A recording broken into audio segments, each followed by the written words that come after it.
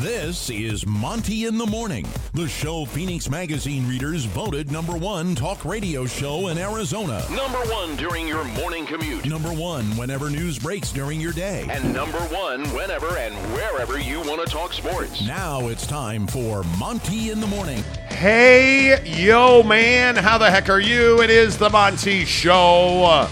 Happy Wednesday. It is the last day of programs for the month of November. Right. Programs. It is November 30th, 2022. We are just 26 days away from Christmas now. Can't believe it. This show is presented by the Advocates, Utah Advocates, the best injury attorneys in the business. Make sure you find them at theadvocates.com. Theadvocates.com is where you find our good friends. They're the best injury attorneys in the business. By the way, for all of our listeners in Phoenix, guess who's got an office in Phoenix now? Yeah. That's right, friends. Theadvocates.com. Go check them out. You never pay until they win your case. It's that simple. No consultations, no big retainers. You don't pay the Advocates unless and until they win your case at theadvocates.com. Good morning, Jake. Hello. So we have to talk Utah Jazz today. Right. As opposed to, other days. So Buddy was asking me this morning about betting on the Jazz game tonight. Hey, come on. He's like, yo, Clippers are in Salt Lake City. The Jazz are a big favorite because tonight the Utah Jazz, if you can believe this, the Utah Jazz right now, as of this morning, when this show was live, this program is live. Are minus 6.5, 225. Oh, what are you talking about, man? Minus 6.5, 225. Yeah. Over the LA Clippers. First thing you have to say is boys in Vegas know how to make some money, huh? Well, and I think that's part of it. That is the money line is the bet here tonight, by the way. Mm-hmm. Because the Clippers, I think, are plus 222 on the money line, which You've means thrown our budget a little out of whack. You bet $100, you win 225. You cannot, or 222. You cannot bet the Jazz tonight. No, and the main reason for this is I just don't think the Jazz are playing great basketball right now. They're not. Yeah. You're not playing the best basketball of the season. You're in a time during the season where you're just not doing it to the best of your ability, and that's okay. As I've said many times on this show, every team goes through this where you have a stretch of probably 10 or 15 games where you're just not firing on all cylinders. And so to me, I think it's risky business to be betting on the Jazz to win this game. I very much so. I think it's risky business, and I think that they're turning the ball over a lot. I think that Will Hardy is still working on rotations. I think Will Hardy needs to figure out how not to play Lauri Markkanen too much in the first half so he can get an equal minutes distribution in the second half. There are some things they're working on. And I look at this game. You're not going to have Kawhi Leonard in this game again, which is good for the Jazz, obviously. But it is still the Clippers. It is still a really good team. So that's why I struggle to put money on a game like this when the Jazz aren't playing their best basketball. Yeah, I don't think you can bet the Jazz. I have no problem betting the Clips. The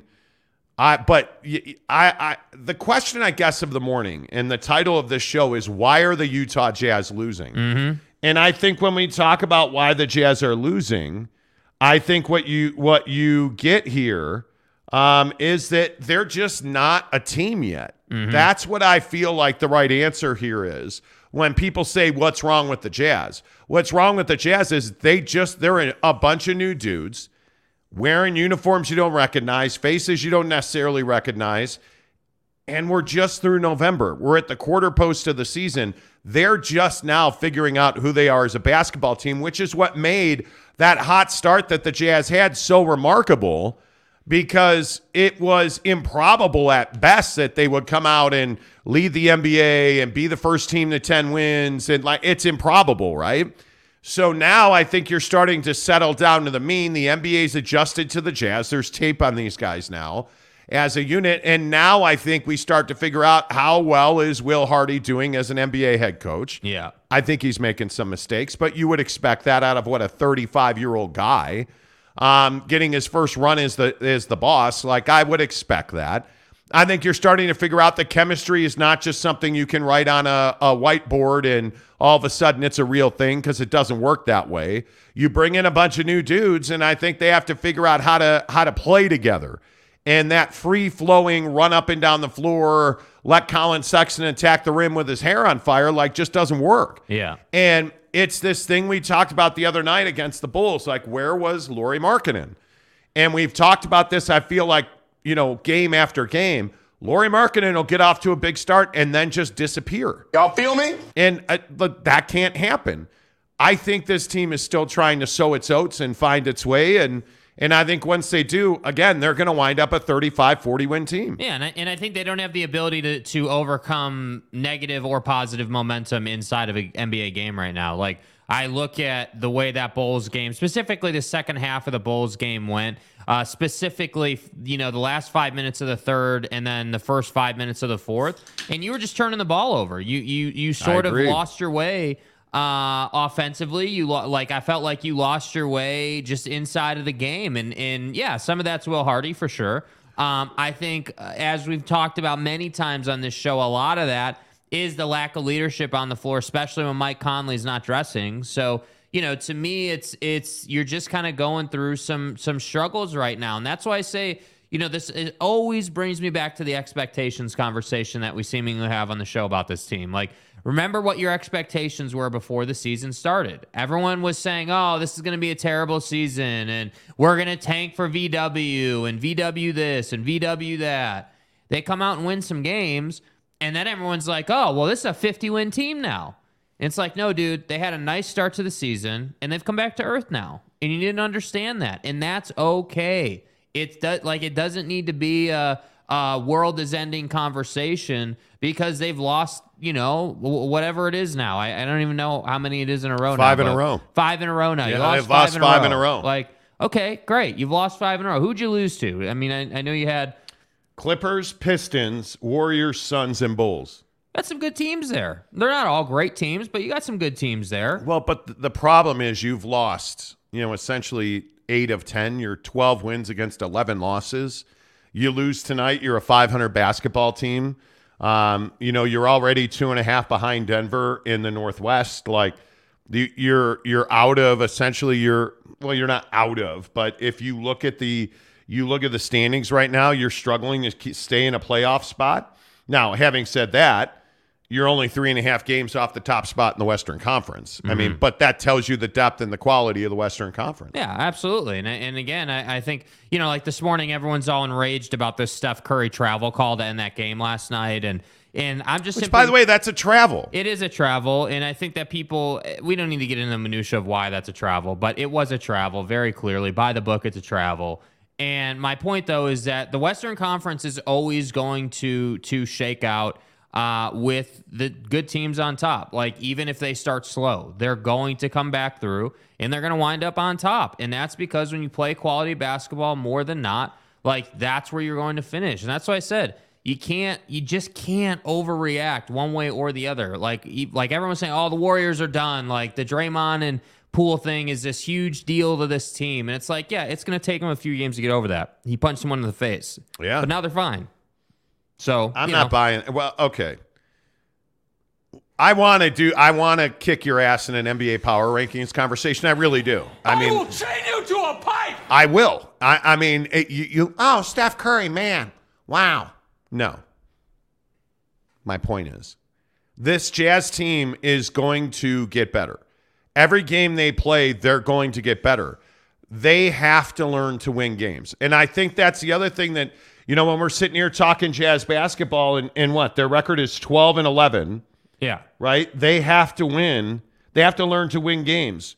You're 6-3 at home, 6-8 on the road, right? So you have to learn to win both at home and on the road. And I think that happens because you don't win the quarters. You don't win the end of quarter. You don't win the final 2 minutes of a quarter.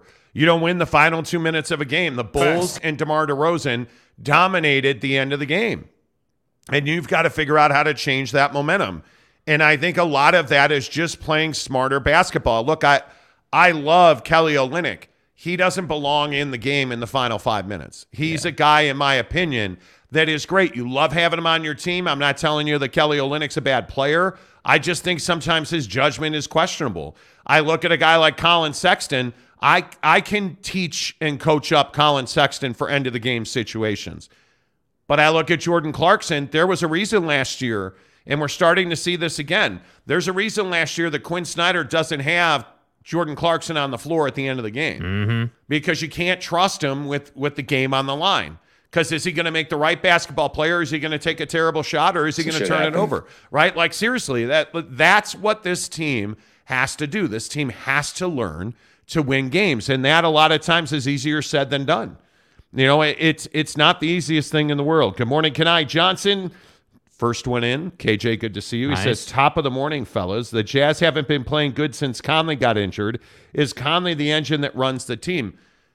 I mean, there's a conversation to be had around that, and it looks like he is nearing a return. I don't know that I'd say he's the engine that runs the team. What I would say is that he's the guy that calms the ship when things tend to go awry. And I think that Mike Conley is just brings that presence on the floor where when the Jazz need to look to someone to get them into a set, or like just kind of he just gives them some direction. It's not like he's the guy that comes out and saves them the way Kevin Durant saves the Nets. Like, that's a different thing. Like, Mike Conley just simply is going to bring leadership on the floor. And I think this team sorely misses that leadership when he's not playing. Well, I also think you have to understand he's not going to play. I mean, he's a guy that's injured. Water's wet and Mike Conley's hurt. Yeah. That's just the story of the guy's career. So this is where you need development. And again, I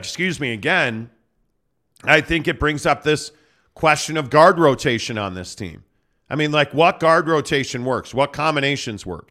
Can you play Sexton and Clarkson together? I don't know if I want to do that. I don't know if I want to do that. You know, like, can you play Sexton, THT, and Conley together? Yeah, you can. I think you could, yeah. Yeah, you can. Yeah. Can you play Sexton, THT, and Clarkson together? I don't know if you can do that, because who can you count on there to score the bucket? Right? Like, does the ball move enough? Like, you get into these situations with THT where if he's not shooting the three well, if it's not going in, all of a sudden he's a very limited player. So he becomes a distributor. Well, I don't need THT to be a distributor.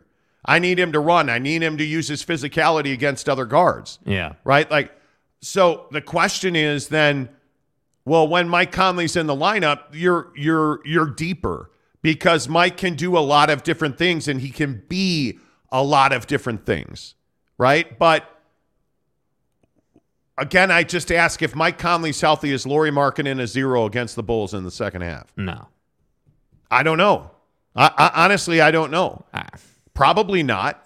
I mean, is Will Hardy not calling plays for Lauri Markkanen? Do they not have offensive sets? I find that hard to believe. I find it hard to believe. But when you score 24 points in the first half and then you score 8 in the second half, I mean, you two things are very apparent. I watched the entire Mavs-Warriors game last night. Luka Doncic had 40 points again, and a lot of them were in the second half. I was at the Bulls-Jazz game. DeMar DeRozan was pitiful for 2.5 quarters. But what happened? When it was winning time, DeMar DeRozan found a way to get the ball in the hoop. Yeah. That's what Lauri Markkanen hasn't been doing for this team. And as a Bulls fan, trust me when I tell you, he ain't that guy, pal. I don't know that. I do know. You're not that guy, pal. Trust me. You're not that guy. He's not a number one. That's the bottom line. He's not a number one. But what he is a really good number two. Yeah. But again, and I don't mean to be redundant. I know we've had this conversation about the Jazz a million times. They just don't have an alpha male.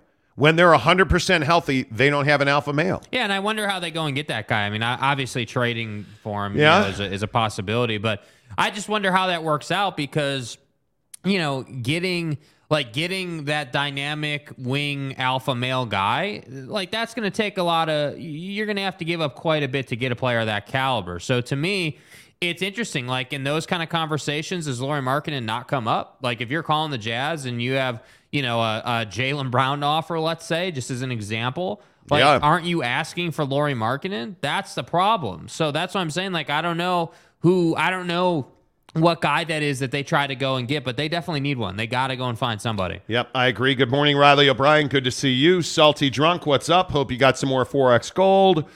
Sam Locke, good to see you. He says, Kelly Olynyk's basketball IQ is bad at times. He doesn't play good defense at all, and his rebounding is awful. Okay, well, I think that's probably over the top. I think Kelly O is a decent rebounder, but he's not the athlete that a lot of the 4s and 5s he goes up against are. But that's why as a team, you have to rebound. Now, I think another lesson that we're learning is that the Jazz lack a big man. And I know you said that yesterday. Yeah. But we saw it plain and simply, like, you know, you look at what the Bulls bring to the party in the middle. I mean, it's a guy like Nikola Vucevic who is trash. Trust me when I tell you that. He's not a guy that rebounds well. But you look at Javonte Green, you look at Andre Drummond dominating the other night. What do you look at the guards, you look at Zach LaVine, Alex Caruso, like those guys really rebound as a way of life. The Jazz don't do that, right? So they have to, as a team, they have to rebound. I absolutely think that, you know, when we talk about development, and again, I'll just say what I've always been saying, you've got to find out how close to the top end is Walker Kessler. Yeah. I don't think he's close, but now you got to push him to be closer to his top end. I think he's a really important guy. I do. But let's not get over the top on Kelly Olynyk. You know what that guy is. Yeah. He is a role player. He is a guy that's going to fight hard. He's going to shoot corner threes for you. He is going to make little plays. He's going to get fouled. Like, that's what he is. He's not a number 3 on a team. Yeah, you didn't sign him expecting him to be some great player for you. No. You signed him just to contribute a little bit. Steve Hambone, what's up? He says, I think part of the reason why the Jazz are in a slump is because the team are figuring out the Jazz. I'm not too worried about it. We'll figure something out. Well, you're going to figure out different players. I think Kurt Myers, what's up? Good to see you, bud. Edgar Garcia, good morning. Players. I love that he said Playas. Players. Players. The Jazz were always supposed to be like this. That's very true. Very true. We forgot it because they started out on fire. That's very true. Yep. That is very true. Well, and I think Mike Maples makes a really good point. Not surprisingly. Good morning, friends. We said it for 3 months now. This year is about development, not wins and losses. Develop Vando, Laurie, Sexton, Kessler. I know what the rest of the team is. Let's talk about Jared Vanderbilt. Yeah. Because I think Maples brings up a really good point about development. What is his ceiling?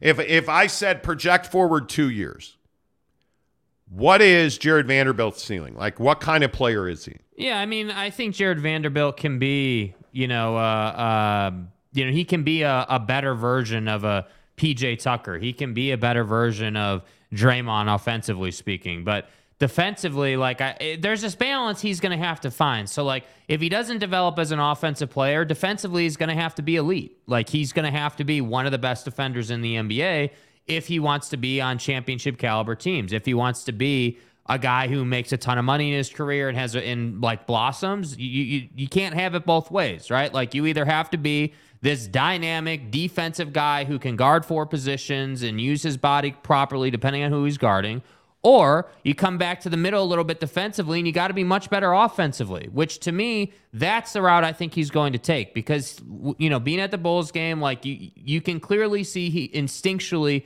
he knows when to shoot and when not to shoot. The problem is his mechanics aren't great. So the spin he gets on the ball, the arc of the ball, the trajectory of the ball doesn't really help more shots go in. Well, that's the problem. I also think that the other issue is that Jared Vanderbilt's not big enough to be a 5 on most nights. He's a power forward, right? So I think his biggest, highest, best use, his biggest jump is going to be defensively.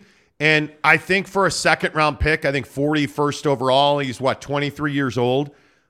It's not like we know who he is at the top of his game. He's got to become a better shooter, but he's also got to become a better all-around offensive player. I would like to see something other than him running around the top of the key setting picks. I'd like to see the ability to pass more effectively. I'd like to see the ability to have some type of game at the rim. Right now, he's a really good run the floor, take a pass, dunk the ball, run back down, play defense. If that's all he ever is, hey, for the 41st overall pick in the draft, you're probably good. But this guy's a McDonald's All-American. He played at Kentucky. I mean, you would expect there to be a little bit more gas in the tank than just an average guy. And right now, I think he's just an average guy. But again, he's 23. Is that young? I mean, it's not old. Depends who you're trying to be. Well, but when you're a power forward, Yeah. and you're cutting your niche in the NBA, it feels like Vando is turning into a 3-and-D guy, and he's not so consistent at the 3-point stripe yet. So he's got to do something better the next 5 months than he's doing now. Yeah, and I think, if that's also the struggle for the Jazz right now. Like, you don't have threats offensively. You don't have enough. Like, you look at the Clippers tonight as an example. They have threats all over the floor. Guys who can shoot it well enough that you have to respect it. Whether you're looking at Reggie or Morris or even Zubats at times can knock down the elbow jumper. Like, they have guys, obviously, Paul George, they have guys that can score individually. And so to me, I look at this Jazz roster and, you look at some of the guys who contribute offensively most nights. Obviously, Laurie can get his own. Colin Sexton, I feel like it's a mindset thing for Colin. Sometimes, in the second quarter, he's a defensive guy in the Bulls game. He's a defensive guy who's not really looking to score the basketball. But then you get him in the second half. Will Hardy's had a conversation. Will Hardy said, hey, you need to get it going. And all of a sudden, Colin Sexton's running around the paint with the basketball and getting high percentage paint looks. So that's what I'm saying. The Jazz don't have enough guys that are looking for the shot on any given possession. That's a big issue for them. Yep. Salty Drunk says, develop Sexton. The dude is in the 5th year in the league. Yeah, but he's 23 years old. I mean, he's a first-round pick. I mean, this is a guy that scored 24 points a game before the knee injury. Yeah. I mean, he has a lot to give here.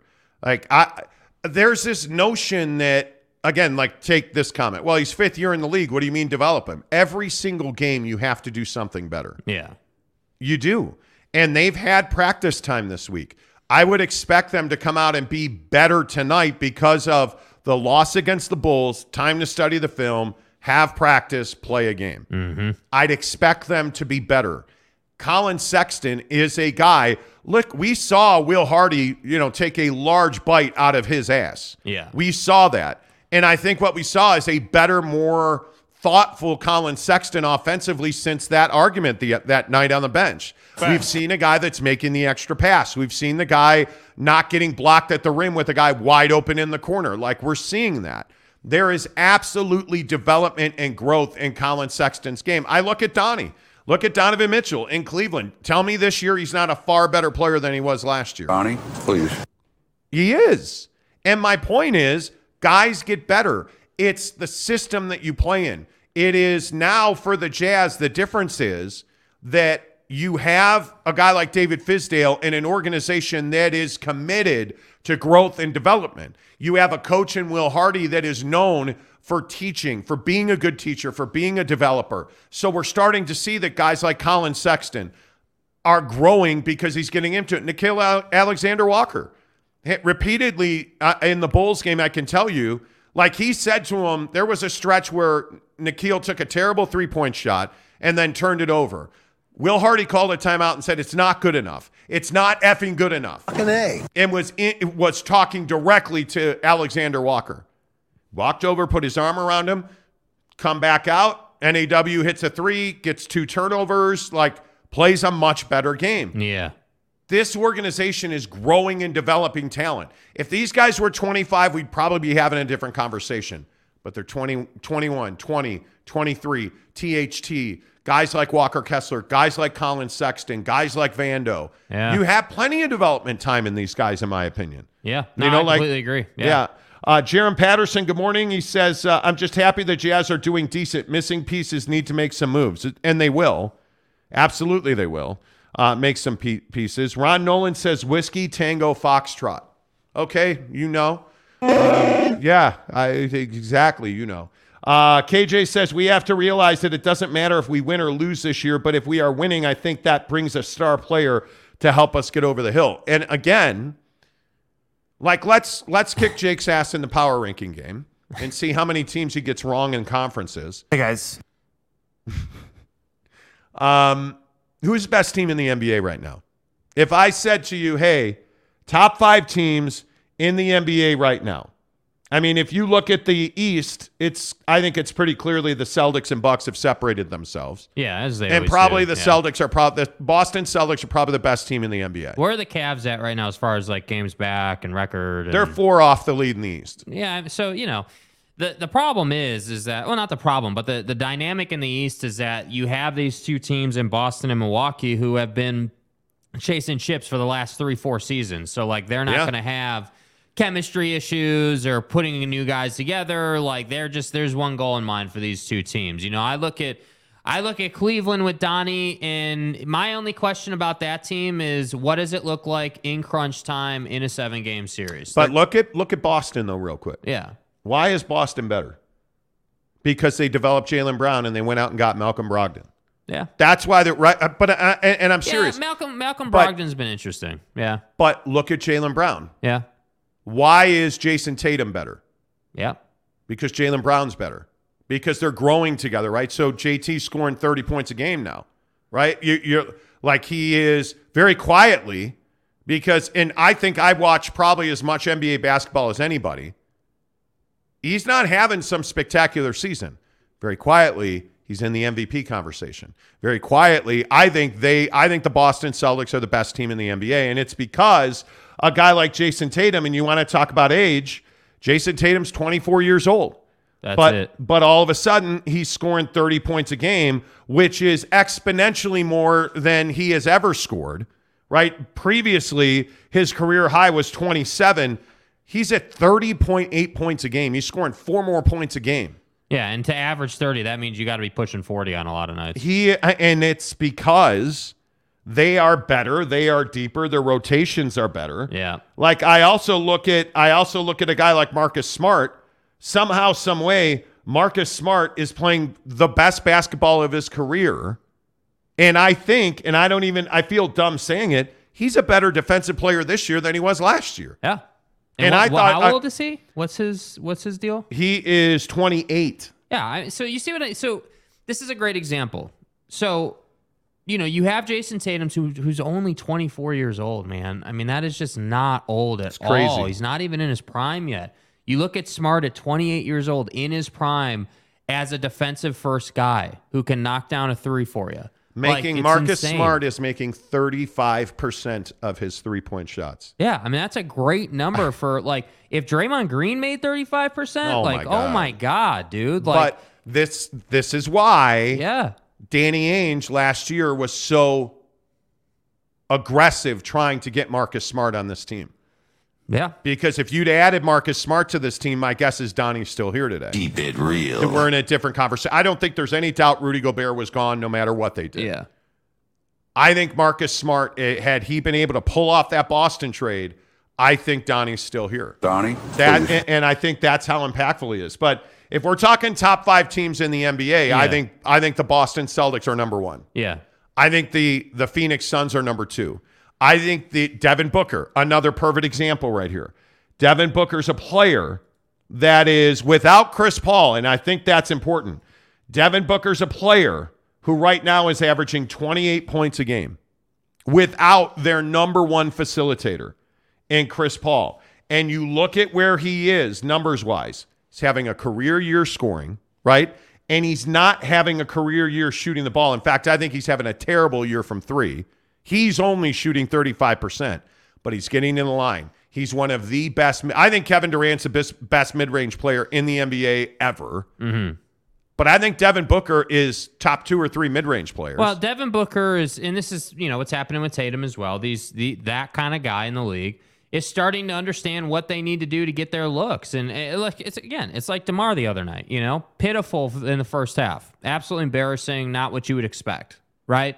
But then they get going in the second half by getting fouled, by playing a little more physical, yes. just seeing the ball go in a little bit. So these guys are getting better at understanding, hey, I've got 5 points at the half. Yeah, I got to have a big second half. How does that start? Well, that starts by getting in the paint and seeing the ball go in the hole. And what do you know? Devin Booker, Jason Tatum, DeMar DeRozan, all these guys wind up scoring 30, 35 a night, even with a bad first half. So that's how you know they're developing. And when I look at the Jazz, I want to see Laurie turn into that guy a little bit, but Laurie's never going to be that guy if Will Hardy cannot get a handle on rotating him properly. Lauri Markkanen just needs to be Aaron Gordon. That's it. Lauri Markkanen just needs to be that really good number 2. That's all he needs to be. Yeah. And I think when you talk, and bigs are different, by the way. We're not talking about guards and wing players. Lauri Markkanen is a hybrid big. Yeah. He is a 3-4, sometimes 5, sometimes 2. Like he can play different matchups. But I'm telling you now that Phoenix is, in my opinion, I think Phoenix is 2, Milwaukee's 3. Now here's where it gets interesting, 4 or 5, because I actually think Denver is 4th. I think Denver's better than Cleveland.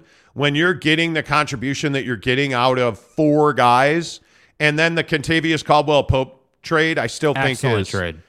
And I know that everybody laughs at me when I talk about KCP. Again, I will just say he shot the LA Lakers to the bubble championship. Yeah. And you can talk about AD and LeBron. Absolutely, you should. Alex Caruso and Kentavious Caldwell-Pope are the reason they won that championship. Mm-hmm. And Denver is realizing just how important Kentavious Caldwell-Pope can be. And if you look at Denver, again, just like JT and the Celtics, the Denver Nuggets are very quietly pretty dang good. Well, Michael Porter Jr. is the guy you got to watch for there, right? Like, I think Jamal Murray coming off the injury has been as advertised. Like, obviously, he's about ready. By the way, I don't know how many people look at. I'm an idiot and a nerd, and I get it. Hey guys, has anybody looked at Jamal Murray's minutes distribution? Yeah, he's just about now pushing 30 minutes a game, and you're just at the quarter pole. Yeah, and he's giving you 15 to 17 points a night. Yeah. They're going to be very difficult in the playoffs. I think that team is back. Well, it's a tough place to play as well because of the altitude and everything, much like here, obviously. It's a tough place to go and win a game. Yeah. Riley says, agree with you, Monty. Sexton averaging his career low in points thus far, but that doesn't feel or seem disappointing. It doesn't. That's exactly right, Riley O. It doesn't feel disappointing. Colin Sexton, I feel like Colin Sexton is it too much to say learning to play NBA basketball again? Because he's playing in a completely different role and system than he came up in. Mm-hmm. So you feel like he's just starting over almost. And I think he's been really bad and really good.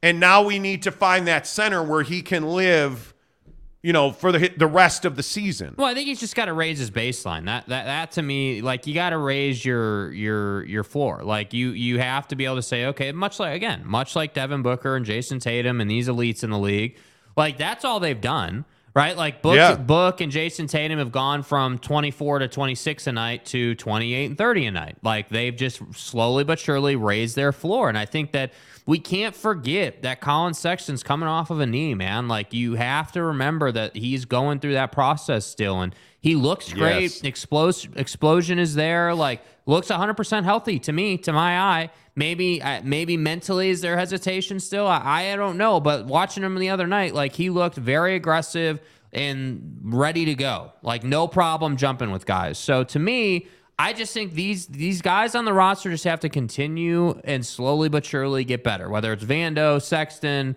Walker Kessler, certainly. You just got to keep getting better. Yep. Utah Jazz Talk in the NBA presented by TryDayTrading.com. TryDayTrading.com/Monty. Now, we talk about this every single day. They're one of our best partners on the show. If you haven't watched the free webinar at TryDayTrading.com/Monty, I don't know what you're waiting for, because it is absolutely a game changer. And one of the things we talk about is a year comes to an end. And anybody who's ever been in sales or in a sales position, or when you have goals and you have, projections that you're working on, and if you're that guy that's like, okay, man, January 1st, my ass is in the gym. Mm-hmm. Or, hey, 2023 is the year I'm getting a new job. I'm changing my life. Why are you waiting for 2023? We've got 31 days left in the year. Let's go do it right now. Let's end 2022 with a bang by getting to TryDayTrading.com/Monty and watching a free webinar. That's it. Not spending money, not spending a ton of time, spending nothing, investing in your future. TryDayTrading.com/Monty. Let's not set goals where, again, every year you tell yourself, man, I'm going to lose weight. I'm going to make more money. I'm going to change my career. I'm going to take my family on that trip to Disneyland. I'm going to budget. the bottom line is this. Are you making $1,000 a day? Right now, today, in the job that you're doing, are you making $1,000 today? If the answer is no, or if you wonder, well, let me think about that. TryDayTrading.com/Monty. If you're wondering, hey, let me ask you this. Are you making $300, $400, $500, $600 a day? Well, let me think about that. Well, if I work overtime, TryDayTrading.com/Monty. No overtime. No Christmases, no holidays. You being you, working for you, making the money that you've always dreamed of. TryDayTrading.com/Monty. That's the way you go here. And the best part about TryDay Trading is they're going to teach you their system that has worked for so many people. There are people who have gone through the TryDay Trading program who are making $1,000 a day. And I ask you every day, if I could promise you that you're going to make, $3,000, $5,000, $1,000 every day for the rest of the week, would you do it? Would you be like, oh yeah, I'm all in on that? Yeah, you would. TryDayTrading.com/Monty. Just go watch the free webinar. That's all you have to do. Utah Jazz Talk and the NBA presented by TryDayTrading.com/Monty. And remember as well, when you start trading, you trade with their money, not your money. And when you make money with their money, they're going to give you 50% of the profit. It's that simple. Go watch the free webinar. TryDayTrading.com/Monty. Let's run through some of your comments on the NBA and the Jazz. Salty says, watch OKC. That's development. It's true. I mean, you look at Josh Giddey, you look at SGA, like you look at several of their guys, like you have good development happening there. Yeah, Chet's amazing. Yeah, except he's hurt and not playing. Gonzaga. Let's see. Salty Drunk says Draymond hits his teammates better than the three. You see, like he punches him in the face better. Man, that was wow. That was incredible. By the way, is anybody noticing that Kuminga's getting meaningful minutes? Yep. They're playing Kuminga. He is the next Draymond. That's what they want him to be. They want him to be a defensive force that gives you more offensively. And he hit a critical three last night. If you didn't see the Warrior Mavs game last night, I don't know how Klay Thompson missed that three. And guess who made the perfect pass? Draymond Green. On an inbound play. And this is why Draymond's so lethal. He throws a cross-court lob to the opposite elbow. Whoa. Perfect pass. Wide open Klay Thompson missed the three. Yeah. I mean, it was I thought it was going in. Well, everybody thought it was going in. And Klay Thompson. It didn't go in. It didn't go in. And that's I think, if you're the Warriors, you're going to live with that. I don't know. That's great offense. He just missed it. Yep. Mesh says, I'll take the Nuggets, Clippers, and Bucks fully healthy over the Suns any day in a 7-game series. I'm not taking the Clippers over the Suns. The Suns are too good defensively right now, but the problem is the Clippers aren't going to be fully healthy at any time this year. And I don't think the Nuggets are proven. I agree. They're a damn good team. But they're not proven. At the quarter pole, they're a damn good team. Yeah. But I don't think you can sit here and say you believe in MPJ. I just think that back. Dude, I know the Suns can get to the NBA Finals. I know that. That's a fact. We've seen that. I don't know that the Nuggets can do that. I don't know that, the Clippers can do that. Yeah, I don't know. What's the right way to say this? I think the Suns are well aware that this is it. For this group of guys, this is it. With the Cam Johnson knee injury, he's out till probably late January. Chris Paul's hurt again. Water's wet. CP3's hurt. You've got to go in a different direction. I think, and there's some thought around the NBA that Monty Williams could be coming to the end of his time in Phoenix. There's the DeAndre Ayton situation is unresolved. And you may say, well, he's got this max extension. He does. They don't like each other. I think that they're doing a good job, though, keeping it under the radar. Oh, I would agree with that. When you have... I would agree with that. Because they were at a point where Ayton and Monty Williams hadn't talked heading into the season, according to DeAndre Ayton. Now, maybe DeAndre Ayton was lying. I don't know, right? Who the hell knows? But what I do know is that's what was in the media, and it's a bad look. And now you have DeAndre Ayton in press conferences on Monday, I think that was. Maybe that was Sunday, earlier in the week, coming out and saying hey, I need to lead the line on physicality. I need to lead the line on energy because when I do that, my teammates follow and match that energy, and that's really good for our basketball team. That puts us in a much better position, and that's what I can control.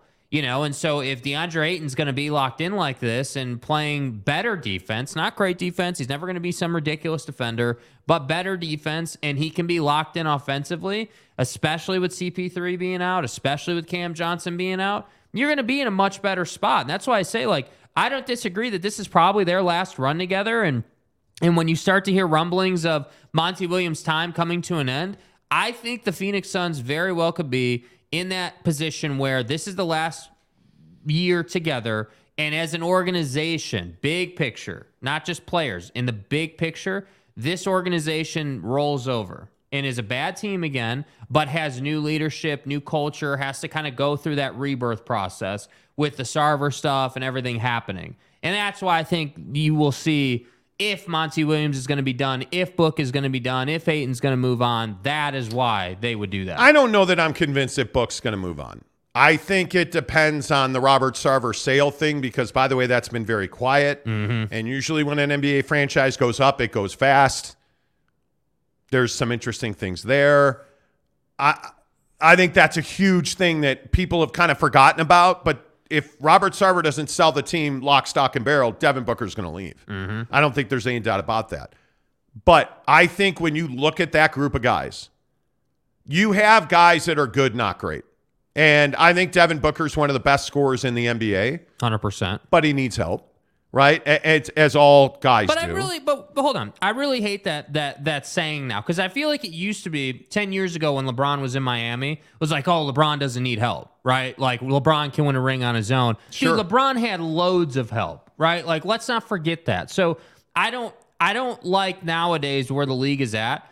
Not that you were doing this, but I think a lot of people are like, oh, well, Book needs help. JT needs help. Like, this guy needs help. And it's like, yeah, dude, they do need help. Kevin Durant needs help, right? Like, the best players in the league Nobody's winning needs help. championships on their own anymore. Yeah. This league is about duos and trios now. Yeah. And really what you need is it's Boston. It's the Celtics. It's why I think they're going to win the East this year.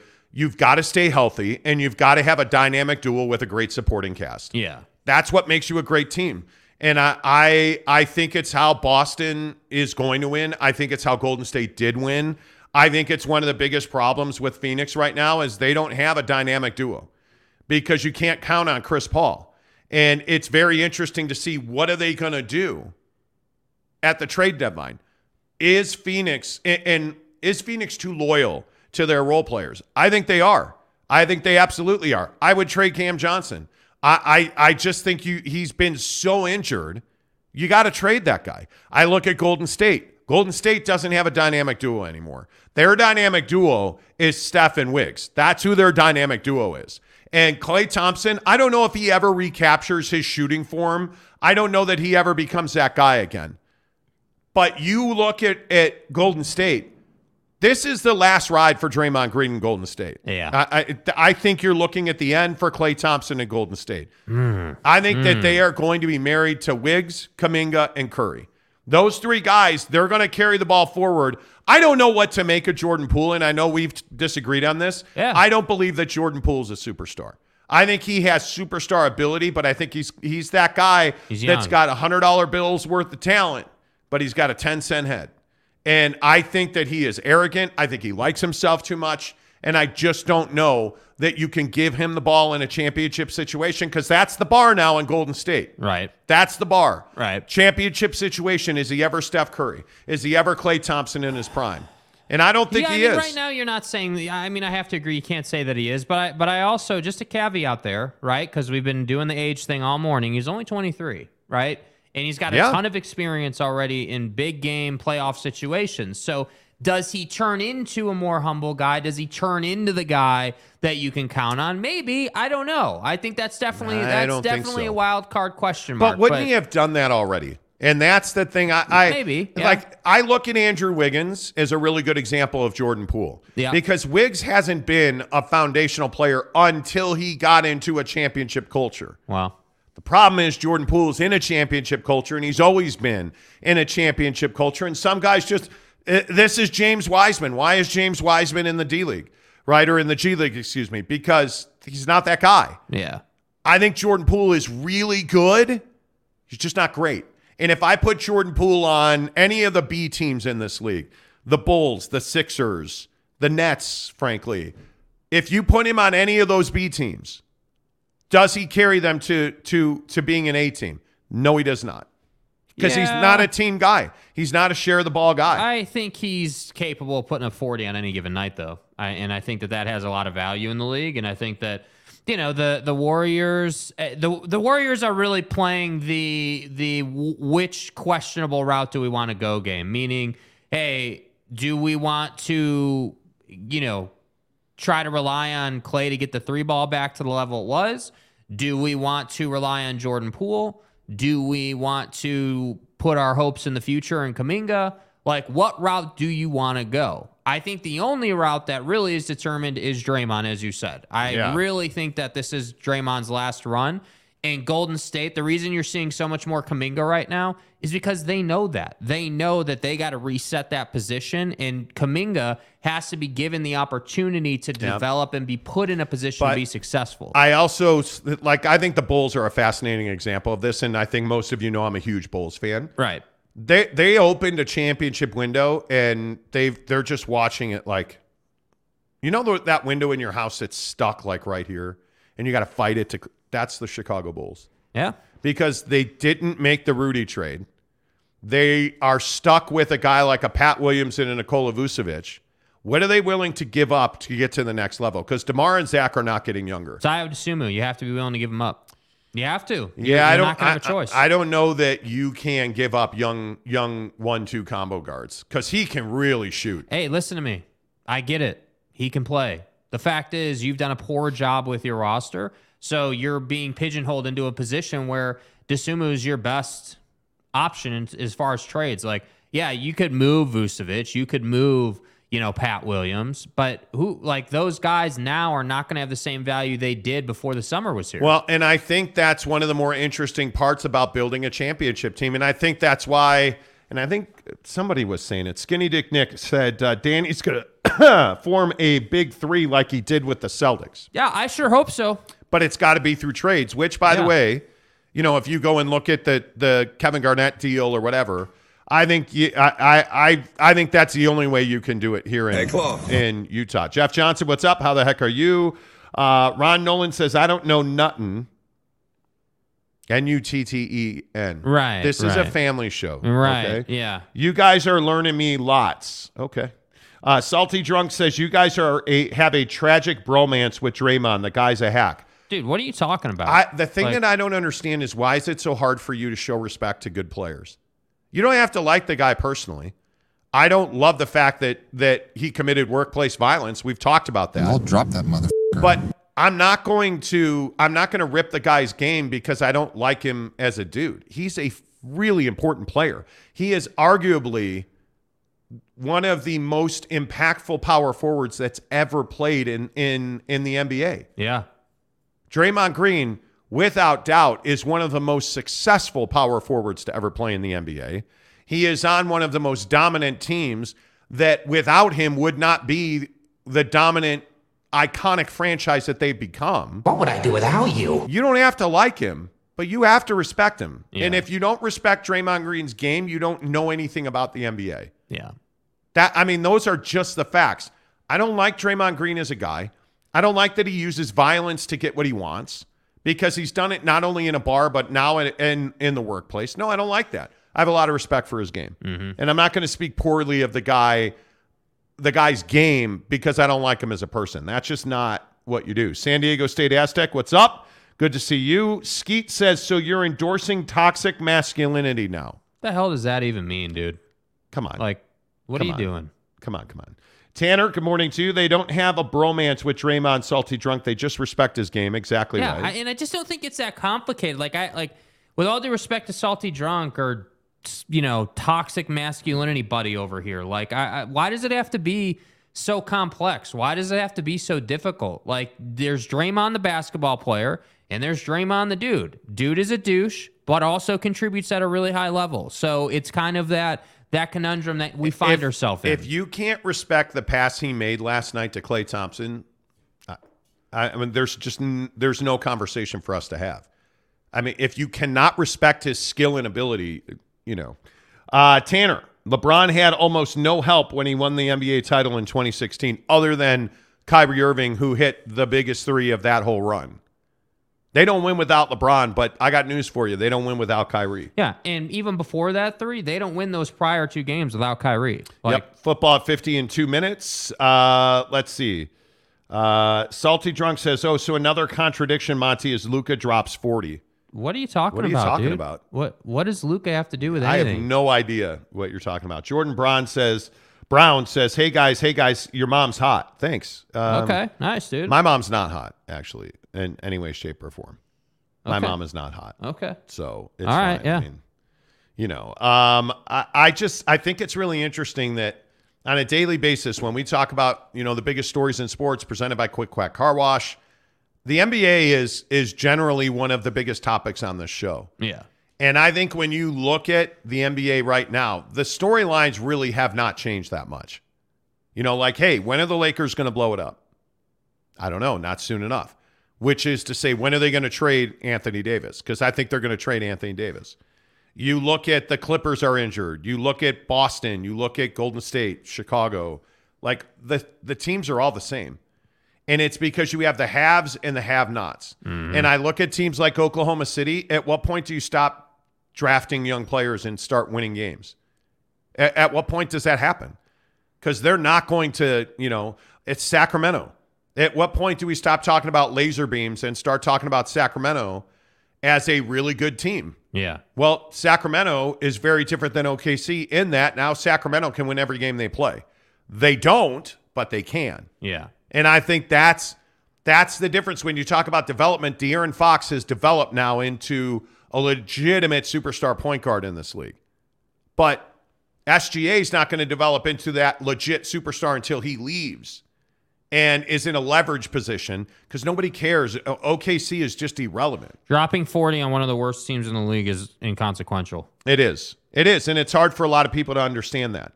It really is. It's hard for people to understand that we talk nothing but football every hour, 10 to the hour on the Monty Show. We call it Football at 50, presented by Papa Murphy's Pizza.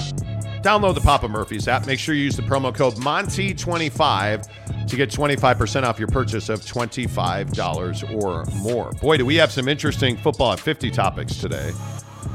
I want to play this Aaron Rodgers sound because we're going to talk about quarterbacks this hour on Football at 50. So you know that I am a noted Aaron Rodgers hater. But Aaron Rodgers versus Draymond Green.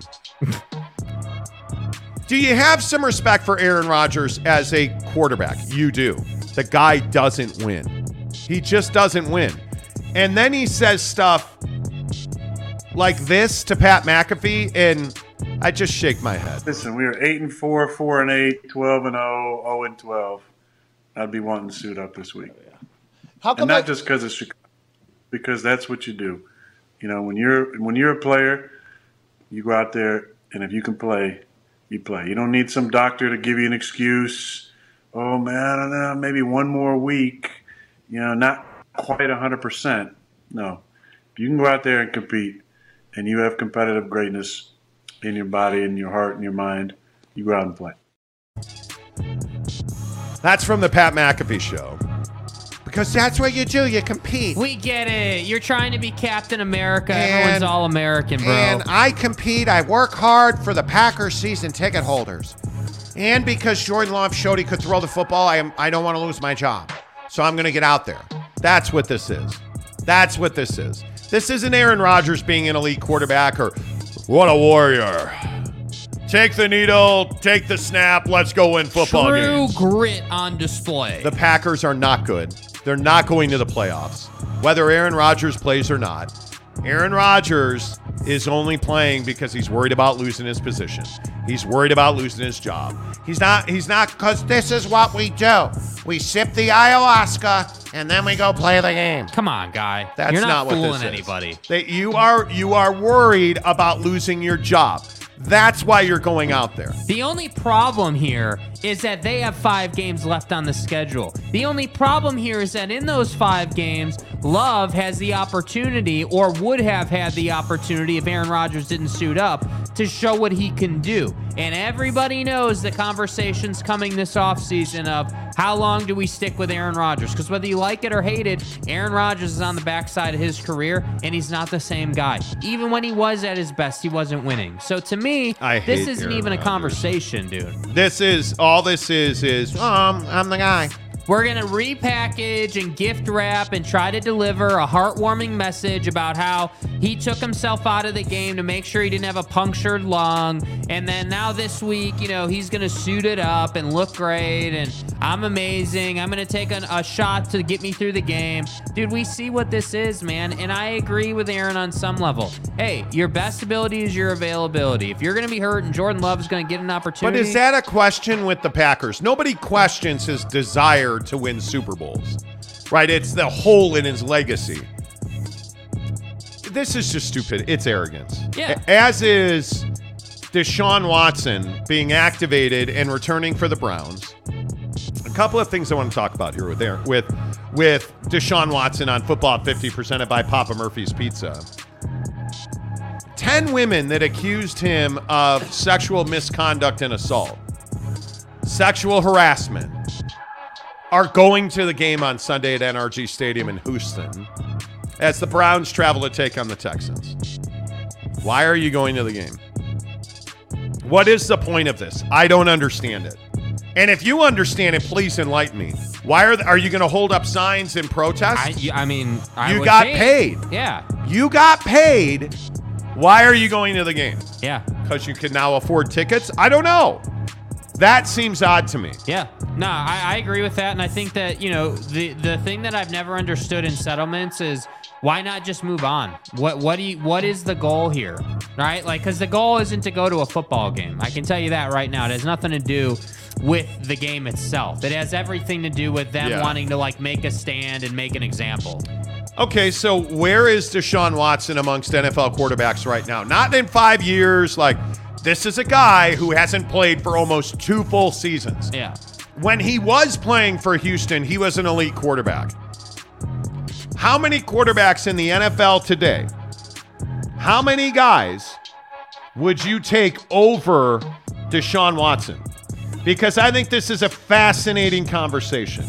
Aaron Rodgers or Deshaun Watson? Rodgers. Tom Brady or Deshaun Watson? Brady.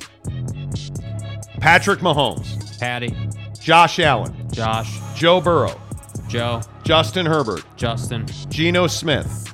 Deshaun Watson. Deshaun Watson.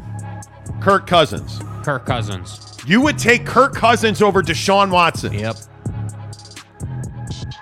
Derek Carr? Deshaun Watson. Jared Goff? Deshaun Watson. Trevor Lawrence? Deshaun Watson. Jacoby Brissett? Deshaun Watson. Tua Tagovailoa? Tua. Jalen Hurts? Jalen.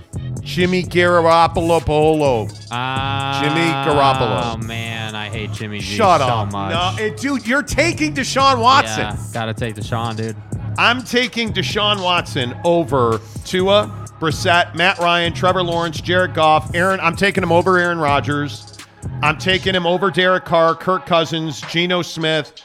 I would take Justin Herbert. I think I'd take Deshaun Watson over Tom Brady.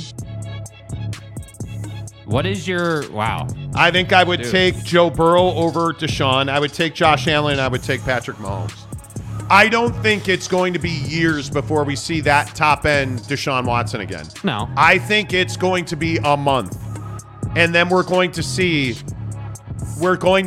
every week that his performances are going to get better. Here's the problem for Deshaun right now. He's going to go and play against a terrible Houston Texans team. Yeah. They're not good. He is going to look really good against them. The other issue is, of course, that they're not going to the playoffs.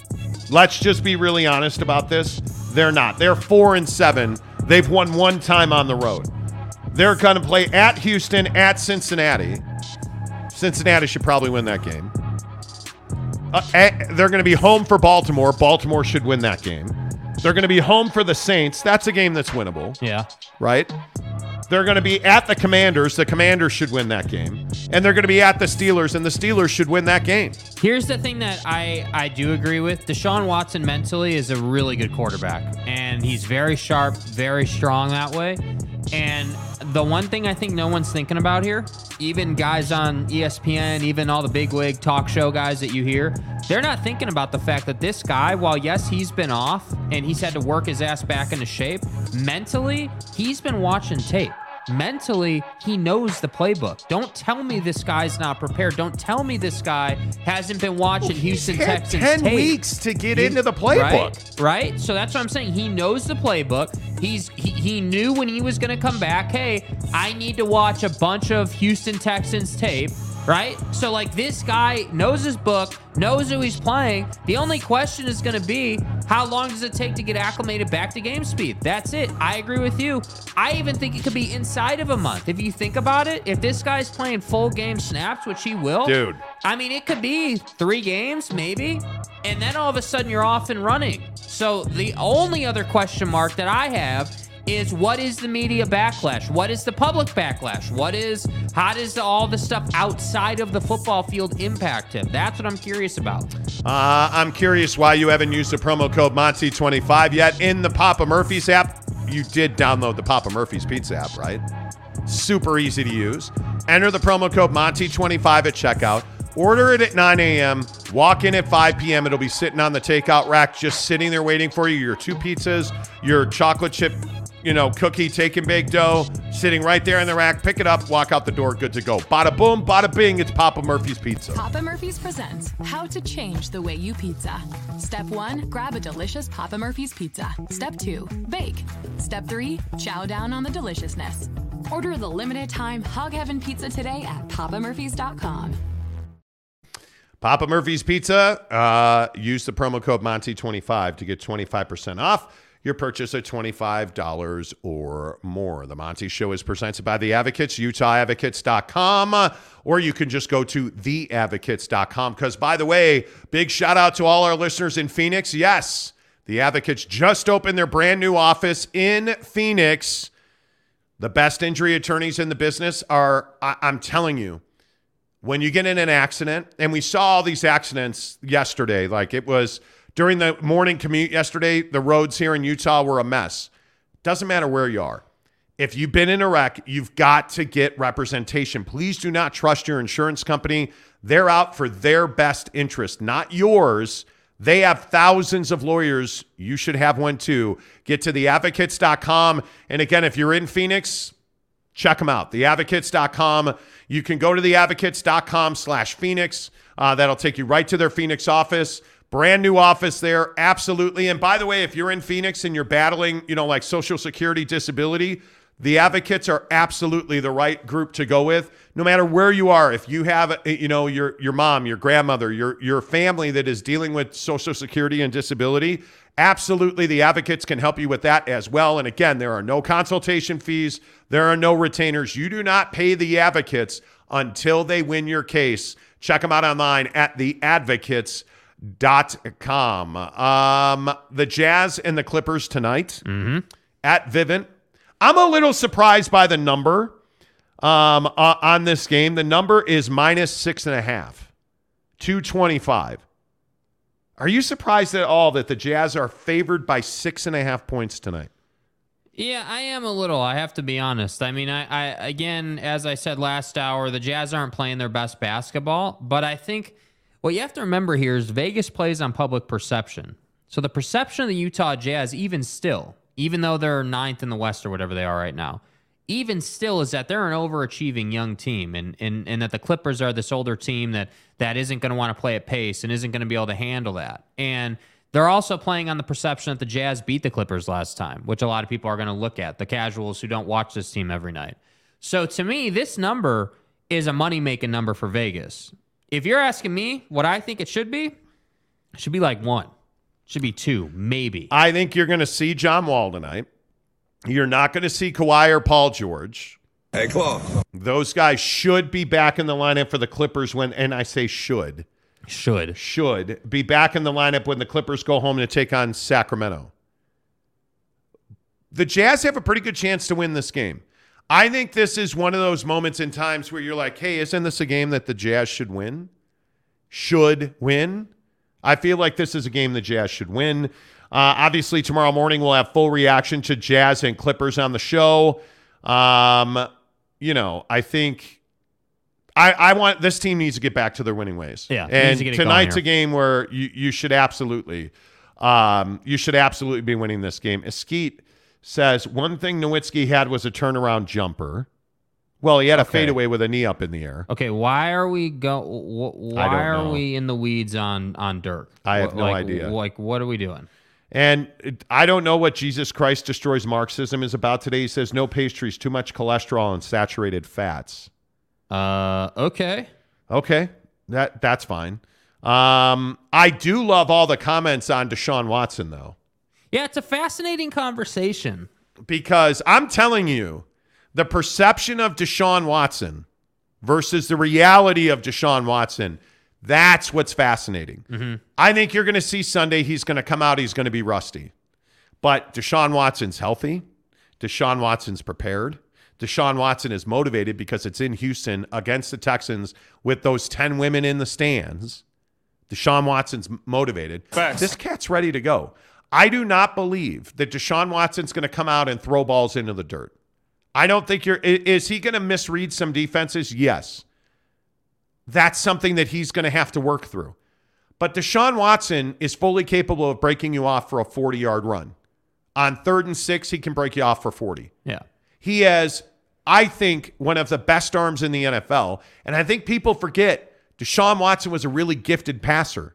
He's not a run-first guy. Nope. He is a guy that can stand in the pocket and deliver the football. He is a better Lamar Jackson. He's more mobile. He's more complete. Like, you look at these guys, and that's why I get into these QB rankings, and I look at the guys that we talk about with, oh, hey, like, who would you rather have? Deshaun Watson versus, and I can only think of 2-3 guys where I'm like, yeah, it's no doubt you're taking Patty Mahomes over Deshaun Watson. Uh-huh. There is no doubt that you are taking Josh Allen over Deshaun Watson. Right. But after that, there's doubt. If Deshaun Watson comes out in the next 4 games, the rest of the season, and he throws but play it in quarters, right? The next 4 games. If he throws for 1,200 yards in the next 4 games, I'm taking him over Joe Burrow. I think we're different on that. Deshaun Watson's never taken a crap franchise to the Super Bowl. Well, I would also remind you that Cincinnati was surrounded with some pretty good players. Yeah. And I would remind you they lost the Super Bowl too, by the way. Yeah, but I don't know, dude. Justin Herbert's a really interesting There's one. a line. There's a line I'm willing to go to. Deshaun Watson needs to prove he's the same guy. I don't doubt that I agree with that. But that's why I said if he goes the next 4 games and he throws for 1,200 yards. Yeah. I'm taking him over Joe Burrow. If he goes 1,200 yards and the picks are limited, if he's like 2-3 picks. Because remember, he's never been a big interception guy. He hasn't been. Listen, first of all, I just want to say, dude, Deshaun was one of my favorite quarterbacks before all this happened. But I'm not someone who's going to give dude the benefit of the doubt, right? Like, I am going to go off of what I've seen and what I know him to be, and that's it. I don't know what this guy is like when he's had all this time off and he's having to basically resurrect his career. Mentally, that's a huge task. Like, let's not undervalue that. At the same time, they've sheltered him. They've protected him. They've allowed him and put him in a position where all he's got to do is focus on watching tape, lifting weights, and throwing a football, right? That's what they've done. I would remind you that for his career, he's 104 touchdowns and 36 interceptions. Yeah, he's never been a big turnover guy. He is coming off of the 2020 season in Houston, where he threw for 4,823 yards, 33 touchdowns, 7 interceptions, 70% completion. Don't forget, this dude is the deal. Yeah. The deal. He was one of the best quarterbacks in the NFL before he decided to pull out the washcloth massage trick. And I'm not forgetting that. But this is much like the Draymond Green conversation. Yeah, unfortunately, we have the great opportunity in sports to talk about football player versus dude. Dude is a douche. Football player is really good. Yeah. So I don't know. I'm not going to sit here and say he's better than Joe Burrow yet. I need to see it. And I'm not even trying to hate on the guy, not trying to be negative on Deshaun. But the fact is, we need to see it. The truth is, we don't get this type of situation almost ever in the league with quarterbacks. It just doesn't happen. BB says he's going to stink up the joint in good old Cleveland fashion. Maybe. We'll see. We'll see. Roger Sales says Deshaun has a personality flaw and it will be a problem for the Browns eventually. Who can root for the guy? He shouldn't be in the league. Oh, I agree. Oh, I think a lot of people will be rooting for Deshaun. I think a lot of people think he's a victim. I see, and I think you have to compartmentalize conversations on guys like this. Just Draymond Green again. I don't love Deshaun Watson, the human being. Yeah. But I'm not talking about Deshaun Watson, the human being. I'm talking about Deshaun, the football player. Yeah. And I think the human being, I agree. We said it. He should not be in the NFL again. He should have gotten a 1 calendar year suspension at a minimum. Yeah. But that's not the reality of it. And I think I'm with you. I think there will be a massive amount of people. Clevelanders tend to have a really short memory when it comes to winning games. And they're not going to think about, washcloths covering a man's groinial region. Yeah. They're going to think about throwing touchdowns and winning games. Dilly. And the problem is he's going to throw touchdowns and win games in Cleveland because he is the deal. He is the deal. They will surround him with talent. And I would also remind you, Nick Chubb is still there, and they run the football really well. Yeah. Which is going to help him a lot. That's the scary thing. I will say that about his numbers from Houston. Dude was a 5,000-yard passer just about in Houston. Like, I get it. He had Fuller. He had some boys. I get it. But it's not like you had the talent he's going to have in Cleveland. That's the scary thing, in my opinion. I look at Chubb, Amari Cooper, Donovan Peoples-Jones, David Bell, Njoku is one of the better tight ends you don't know about. Now, their offensive line has some issues. I agree with that. But you look at that offense. If you can sustain 7-minute, 8-minute drives, and you give Myles Garrett enough time to catch his breath. Oh, yeah. They're a better football team. Let me say this. He's definitely the best quarterback they will have had in the last 10 years. Can we just get that out of the way right now? I think Jacoby Brissett deserves a little credit for what he's done. Yeah. I think Jacoby Brissett is better than Baker was. I agree. And I think that he deserves a little credit because the guy just, to me anyway, he's an okay player. He is not a great quarterback. He did a really nice job filling in. He is a solid backup, dude. Yeah. He's a solid backup. But I look at guys like, Joel Bitonio. Bitonio. He's a guy like Wyatt Teller. Like, they have some guys on that offensive line. I would encourage you. And again, I'm not saying that Amari Cooper is all pro, all world, the best guy. He's not. Amari Cooper's a number 1 wide receiver on most teams. Yeah. And I think you combine him and Njoku, that offensive line, Nick Chubb, like, I'm telling you, man. You have tools to work with. They're going to be better than you think. And no, I'm not condoning what Deshaun Watson did. What is their record right now again? 4-7. So can they finish above 500? Do you think he's that capable right out the gate? He'll need to show that he's that capable.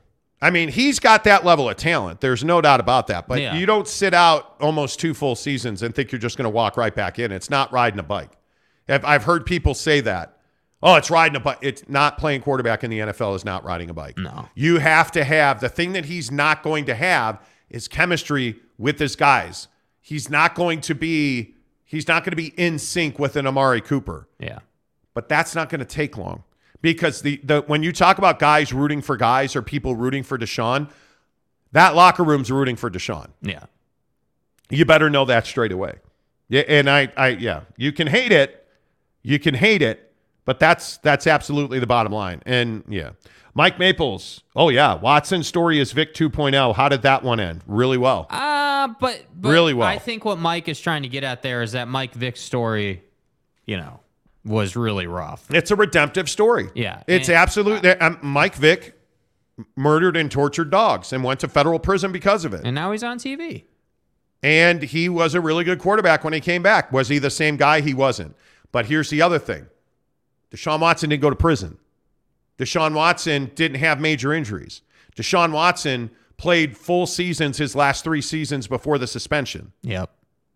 So Deshaun Watson's in a completely different physical place than Mike Vick was. Mike Vick was never the explosive player in Philly that he was in Atlanta. Yeah. He never was, right?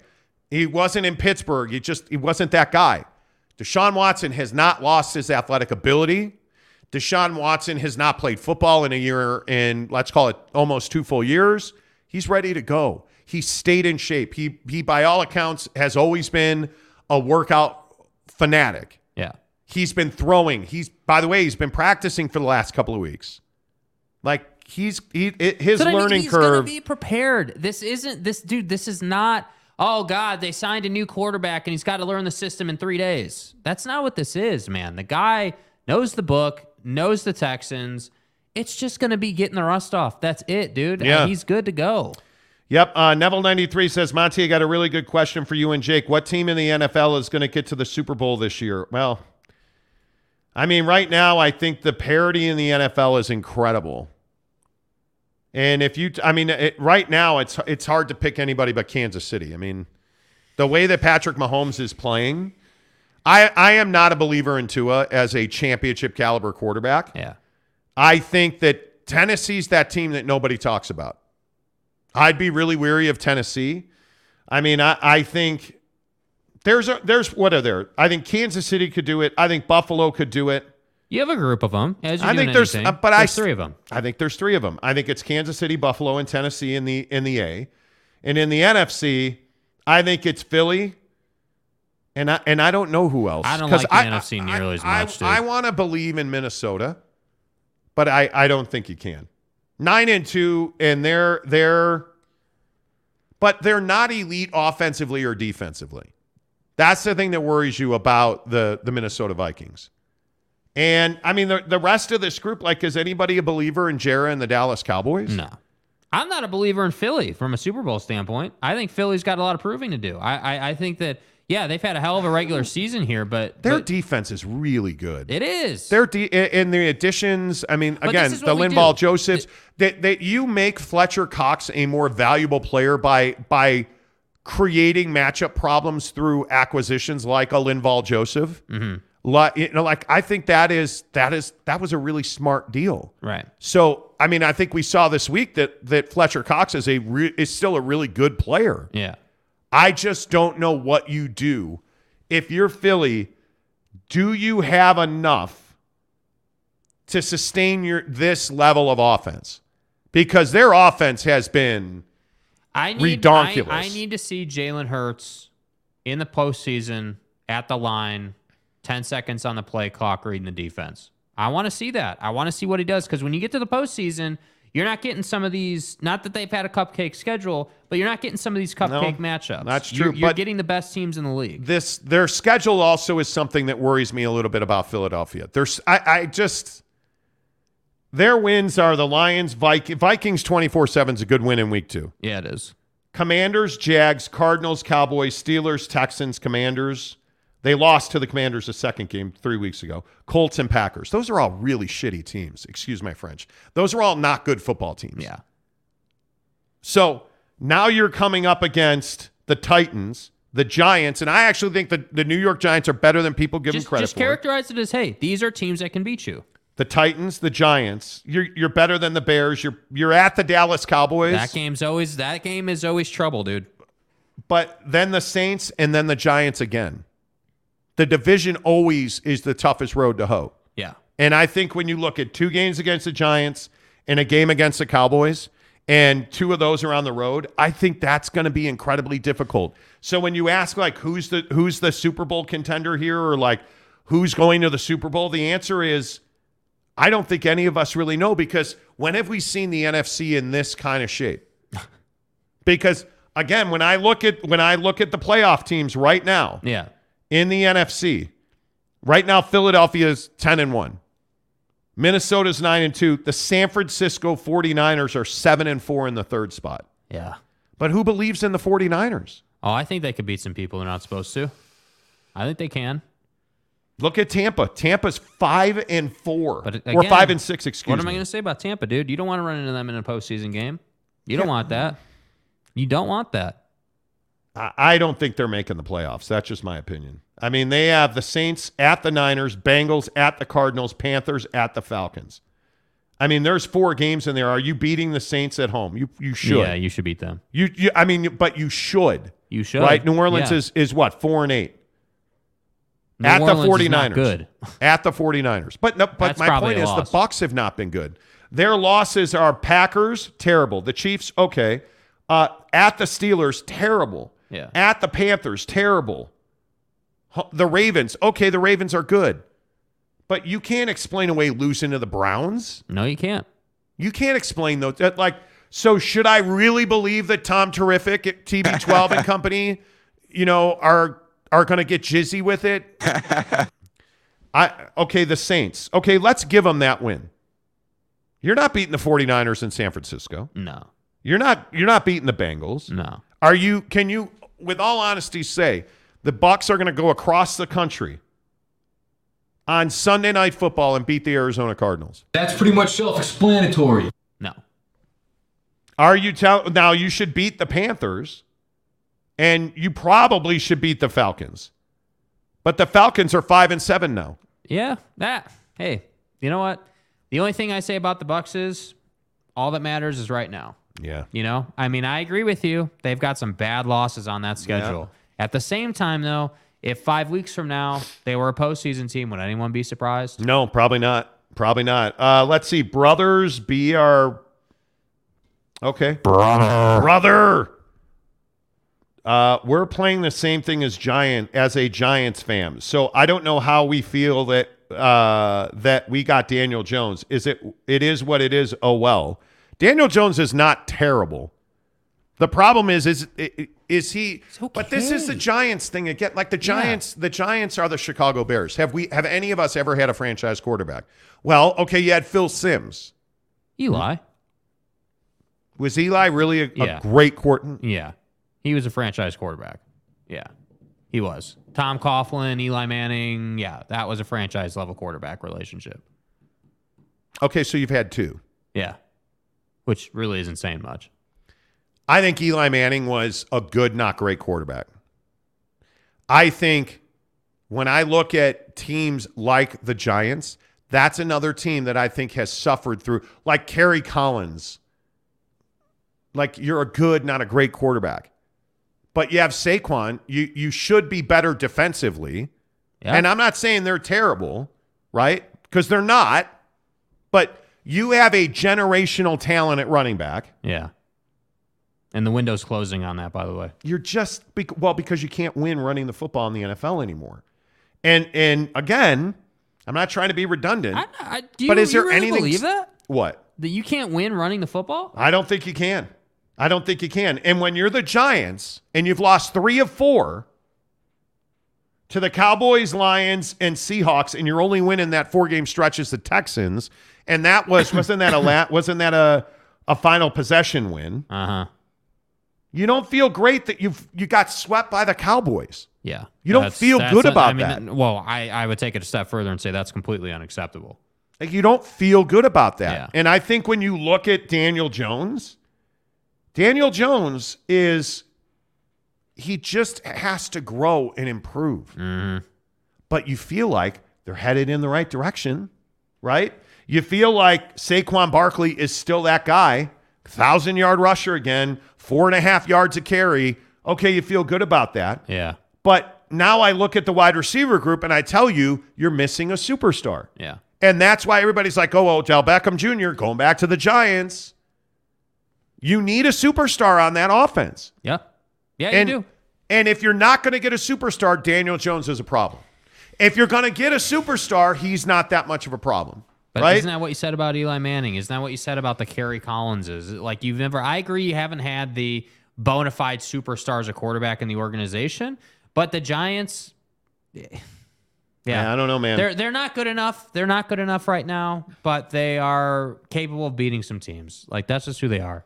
Yeah, I don't know. I think the NFC East is flipping frustrating. And I think when you look at who the best team in the NFC is, I don't know either. It's not a good conference right now. I don't know. It's not. It's a garbage conference. And look what's at the bottom. It's the Bears, Rams, Saints, Panthers. Because it's garbage. Rams and Saints have been perennial Super Bowl contenders, right? Arizona's been solid. I don't know that I have ever called them a Super Bowl contender. I don't think they are. Yeah. But I look at the Packers as we talk the NFL on the Monty Show presented by The Advocates. Make sure you find them online at theadvocates.com. By the way, just opened their Phoenix office. Make sure you check them out if you're in the Valley of the Sun. The Packers are 4-8. When's the last time the Packers were 4-8? Irrelevant. The Lions are 4-7. That's better than they've been. But look at the Falcons, Seahawks, Commanders. Those are all like, are the Washington Commanders a viable Super Bowl football team? Hell no. They're not, because what don't they have? They don't have a franchise quarterback. What do the Eagles have? Why are the Eagles so far and away better? Because they're getting elite quarterback play. Yeah. Not to beat the dead horse into the ground. Yeah. I don't know. Let's see. Brother says, it's just my fun. Using my style, so I have trouble. It's Brother BKL Contreras. So don't worry about it, Monty and Jake. Contreras. Contreras. Tom says San Francisco could win it all. They're a couple of they are a complete team. I disagree. Well, I mean, they can play with anybody defensively, but I think they need and I should look up their numbers before I spout off. But I look at the San Francisco 49ers, and what I ask myself is a guy like a Jeff Wilson and Christian McCaffrey good enough? I thought you said Jeff Wilson. Yeah, the running back, Jeff Wilson. Right. But the Christian McCaffrey trade made them more dynamic. Yes, it did. How long? How long until Buddy's hurt? Can you trust him? And then I look at the other guy that I'm really curious about, speaking of Phoenix. Yeah. Brandon Ayuk. Yeah. Can he be a number one receiver on a Super Bowl team? No. Because Debo's not that guy this year. No. Brandon Ayuk is not a number one receiver. Sorry. He's just not. George Kittle? Yes. But he's But a is tight he end. the same guy? No, probably He not. hasn't been. Probably not. He hasn't been. And this is, again, why I go back to Jimmy Garoppolo. Is Jimmy Garoppolo a Super Bowl championship caliber quarterback? Yeah, see, that's the tough part. And that's where I think the 49ers are a dynamic conversation, because Jimmy G was on the team that went to the Super Bowl, as we were discussing Monday, but they didn't win. And winning a Super Bowl is largely on the shoulders of your quarterback. So I don't know either, man. We'll find out. We will find out. All right. It is 7:25 on the Monty Show. Let's switch gears, talk about the college football playoff presented by our good friends at Barbecue Pit Stop, bbqpitstop.com, the best dudes in the barbecue business. And a lot of people say to me, well, what kind of brisket do they make? No. The guys at Barbecue Pit Stop are all about the equipment and the experience. Now, of course, all their stores have meat in them. You can absolutely, you look at the store in Logan, Utah, Barbecue Pit Stop, bbqpitstop.com. Logan, Utah has one of the best butcher shops I've been to. I'm for real. They have a full-time butcher on staff in the store. And it doesn't matter if it's Logan, Layton, Murray, Lehigh, St. George. They've all got meat in their shops, right? For real. But you're going to Barbecue Pit Stop for the guys. Yeah. Right? You're going there because those guys have the knowledge that you want. Now, you're going to get the best equipment, the Traeger, the Big Green Egg, the Yoder, the Camp Chef. Absolutely. You need a smoker, you need pellets, absolutely. You need wood, chips, they've got it. You want propane because apparently you have some issue with your brain? Okay, cool. I'm going to judge you for that. I'm telling you, get into the pellet smoker game. Because at Barbecue Pit Stop, that's changed my life. Being a pellet smoker guy now, I'll never go back. Wings, pizza, the Papa Murphy's pizza on the Traeger smoker, cash money, brah. Okay, anyway, the point is, so the equipment's the best, right? But their rubs, sauces, seasoning, the wing dust, just get on their website, bbqpitstop.com. Ask them how to use wing dust. Just say, hey, Monty said you guys sell something called wing dust. Oh, it'll change your life. Yes. By the way, your wife's a vegetarian, like my wife's a vegetarian. They also have cauliflower wing dust. So you know how you make those big chunks of cauliflower? They've got wing dust for that. You guys ever want to kick it? We'll float. I'm telling you, they're the best in the business. It's Christmas time. Get your dad, your son, your mom, your daughter, your girlfriend, your boyfriend, your husband, whoever. Get him a Traeger smoker. Don't deep fry your turkey, dude. No, come on. Don't deep fry that thing. That's guys, too dangerous. Guys, we're past that now. What are we talking about? Come on. We're past that now. Yeah. Correct. Jaron Eccles, I owe you for that. My point was, get to barbecuepitstop.com, bbqpitstop.com. Do it. Yes, correct that Jeff Wilson is with the Dolphins, but that's why they made the trade for Christian McCaffrey. Yeah. So, correct. Jaron Eccles says, and I should put his comment up there, Jeff Wilson is with the Miami Dolphins now, which is why you ask about Christian McCaffrey. Can you trust a guy to stay healthy? Risk. Can you? But it's a really good question. It's a really good question. Yeah. Because it was a really good trade. Let's be honest about it. That was a really good trade. And if you look at, I can't remember the game he threw that touchdown in, but if you look at the Arizona game, and you ask yourself, because who would you call their number 2? Elijah Mitchell, probably, right? Like, is Elijah Mitchell that guy? Well, he would have been that guy, but now he's got a knee injury. Right. So he's not that guy. Christian McCaffrey's the guy you got to count on. That's the guy you have to count on. So whether he stays healthy or not is going to determine whether and how far they go. Yeah, McCaffrey threw that touchdown against the Colts, I think. Was it in the Colts game? Yeah. Okay, that was such a good play. But that's the game he's capable of now, I think, once or twice this season, Christian McCaffrey. Yeah. I just don't think because that game he had the receiving touchdown, the running touchdown, and the passing touchdown. Yes.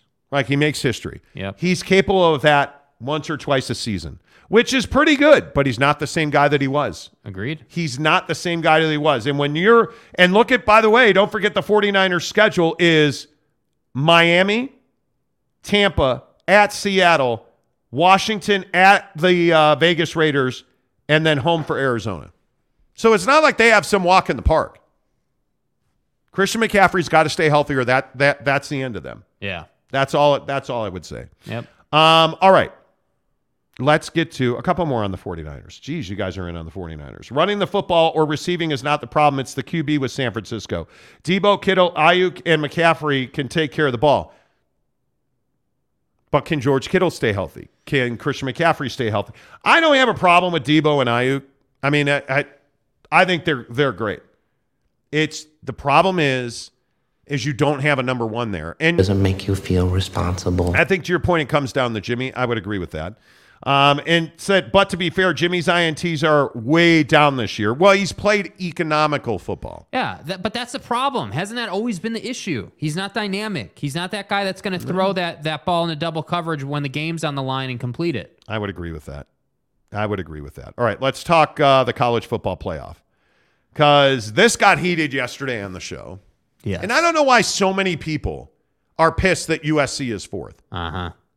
Make the case for me that Ohio State should be 4 instead of USC, because I don't see the case for Ohio State. Mm-hmm. And again, I know that everybody says, C.J. Stroud should win the Heisman and be the number 1 pick. C.J. Stroud's not an NFL quarterback right now. He's not. I think Ohio State is massively overrated. Massively overrated. Why are you upset that USC is in the 4th spot? Because I think they've earned it. Mm-hmm. I think with what Lincoln's done there, I think when you look at their schedule and you look at the way that USC has consistently gotten better week in and week out, even when they lost to Utah, it was a fantastic game that everybody watched because it's USC. And what did it take for them to lose? That to me is what I always ask. Like, hey, did you lose by your mistake or the other team was just better that day? Cam Rising threw for 400 yards. So you 415 yards. Yeah. Andy ran for 60. Yeah. They had over 500 yards of offense. Yeah, dude. And it's not like Caleb Williams was trash. Caleb was 381 and 5 touchdowns. And then he ran for 57 yards. But remember, they also had Travis Dye, who's out for the year now. Yes. So somebody tell me why USC doesn't deserve to be the 4th team in the country and Ohio State does. Because I don't understand this. Well, it's a schedule. That's what people go to. Oh, well, they had a soft schedule. Oh, well, they don't. It's the Pac-12. The Pac-12 sucks. And I'm here to tell you, the Big Ten, there is a huge misconception about the strength of the conference in the Big Ten. Like, everyone thinks, oh my God, it's the Big Ten, right? They have all these TV deals. They must be incredible. And it's like, no, dude. Penn State's not good. Purdue's not good, right? Like you have Ohio State and Michigan, and that's pretty much it. So to me, I don't even think it's that much of a conversation, but I think this speaks to how good the Big Ten is at what it does. Everyone thinks the Big Ten is some great conference, and while, yes, they print money, they're not, on the football field, they're not as deep as the Pac-12 is, in my opinion. You're a two-team league in the Big Ten. In the Pac-12, you can make a case that you've got, SC, Utah, Washington out of nowhere this year, and Oregon. Duck season aside, right? Like, you have good teams in the Pac-12. So that's what I'm saying. Like, I don't think the schedule argument has any water to it because the Pac-12 is better this year. And that's why I say, like, I think teams like Ohio State and Clemson get a free pass card every single year. It's just assumed, it's Dabo. It's Clemson. They're going to be good. No, it's Trevor Lawrence, and they haven't been the same team since. Yeah, that's what happens. I want to understand this thing because I still maintain the Big Ten's not a great conference for football. It's not. And we all have this idea, well, it's they're making all that money. That doesn't mean you're a good football conference. My fucking ass. We're going to watch Michigan play Purdue for the Big Ten championship. It will be disastrous if Michigan loses that game for the Big Ten. That would just be catastrophic. Worst case scenario. Yeah. Does that automatically mean Ohio State's in? I don't know that it should because I'm going to go as far as to say I think I could make a better case for Alabama than I could for Ohio State being in the college football 100%. playoff. I think, and I don't know that it's that difficult to make that argument. And so the question again becomes, why are we so upset that USC is fourth? I don't get it. And it's only because Ohio State has some kind of mythical spell over the college football world where everybody just assumes that C.J. Stroud is a great quarterback against nobody. His competition has been nobody. No, I guess not. And I look at C.J. Stroud as a guy who's a fine thrower of the ball, but stop calling him a two-dimensional quarterback because C.J. Stroud is not a great runner of the football. C.J. Stroud, in my opinion, is 5th or 6th in college football when it comes to the NFL draft. I look at a guy and you're going to tell, you're a homer. I'm not a BYU fan. I would take Jaron Hall over C.J. Stroud. Why? Because I think that Jaron Hall is a more complete player. And when I look at C.J. Stroud and I look at where the NFL draft is, I think that C.J. Stroud has had a cakewalk. And I'll just go back and ask, where's the great Ohio State quarterback of late? Because this has not been going on just this year. This has been going on in the Big Ten for a decade. Yeah. Where Ohio State just gets the checkbox, put them in. And everybody say, oh, Notre Dame always gets a checkbox. Who's getting a free pass to the playoff more than Ohio State? Because it's not Alabama. It's not Alabama. We can sit here and argue about, hey, who's in, who's out, Alabama's earned it. Every single year, Alabama's one of the best teams in the country. And again, when you want to talk about great programs and you want to talk about bad programs, this is Coach Saban. Alabama loses huge games by a point, and all of a sudden we think they're out. Well, I would take a look down the standing because who's number 6? Alabama. And I think Alabama belongs in the 5th spot far more than Ohio State does. And if there's a team on the outside looking in that's not justified being on the outside, it's Alabama. It's not Ohio State. Yeah, 100%.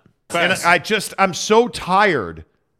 I'm so tired of this belief that, well, because, it's the Bucks and it's the horseshoe and, well, my mom was hot when she was 20, but she's 70. She's not hot anymore. Yeah. You're not winning. Yeah, and I think Alabama gets penalized for being so successful, honestly. Like, they lose, 2 games here or whatever it is now they've lost. And look at Alabama's schedule. Yeah, and before you get into this, I think it's a great point. For all those Ohio State evangelists, right, saying, oh, well, the Big Ten, schedule. You want your cake that way. Now it's time to eat it when you look at the SEC schedule. Their best win is a number 13 Penn State team that's not. This drives me crazy. Penn State is 6-2. They're 3-2 in conference. Who are their wins? Well, they lost to Ohio State and Michigan. You tell me who the great win for Penn State is. At Purdue, Ohio, Auburn, who fired their coach, hired Hugh Freeze. Congratulations, BYU. You got Hugh Freeze a promotion. Central Michigan Northwestern, who, by the way, fired their entire staff essentially yesterday. Minnesota, Indiana, Maryland, Rutgers, Michigan State. I would remind you that Michigan State is a 5-7 football team. I would remind you that Rutgers is 4-8. Wait, I thought you said Rutgers. Is 4-8. Look at Maryland. Maryland's 7-5, having a great year. Those are their wins. Help me. Help me. Help me help you. Okay, Ohio State. Notre Dame. Is Notre Dame a good win this year? Yeah. I don't think you can say it is. Why? You think that's a good win? Yeah, that's a good win. It's Notre Dame. Okay, fine. Notre Dame. Arkansas State. Toledo. Wisco, who, by the way, again, fired their coach mid-season and just hired another one. Yeah, that's not a good win. Really Wisconsin's good not a good win. Rutgers, Michigan State, Iowa, Penn State, Northwestern, Indiana, Maryland, and then you got your ass against Michigan. Because it's garbage. The only game you had to win was Michigan, and they kicked your ass. And kick a person when he's down. And by the way, C.J. Stroud is, oh my God. C.J. Stroud, look at that guy. C.J. Stroud against Michigan. 349, 2 touchdowns, 2 interceptions. And you lost by 22.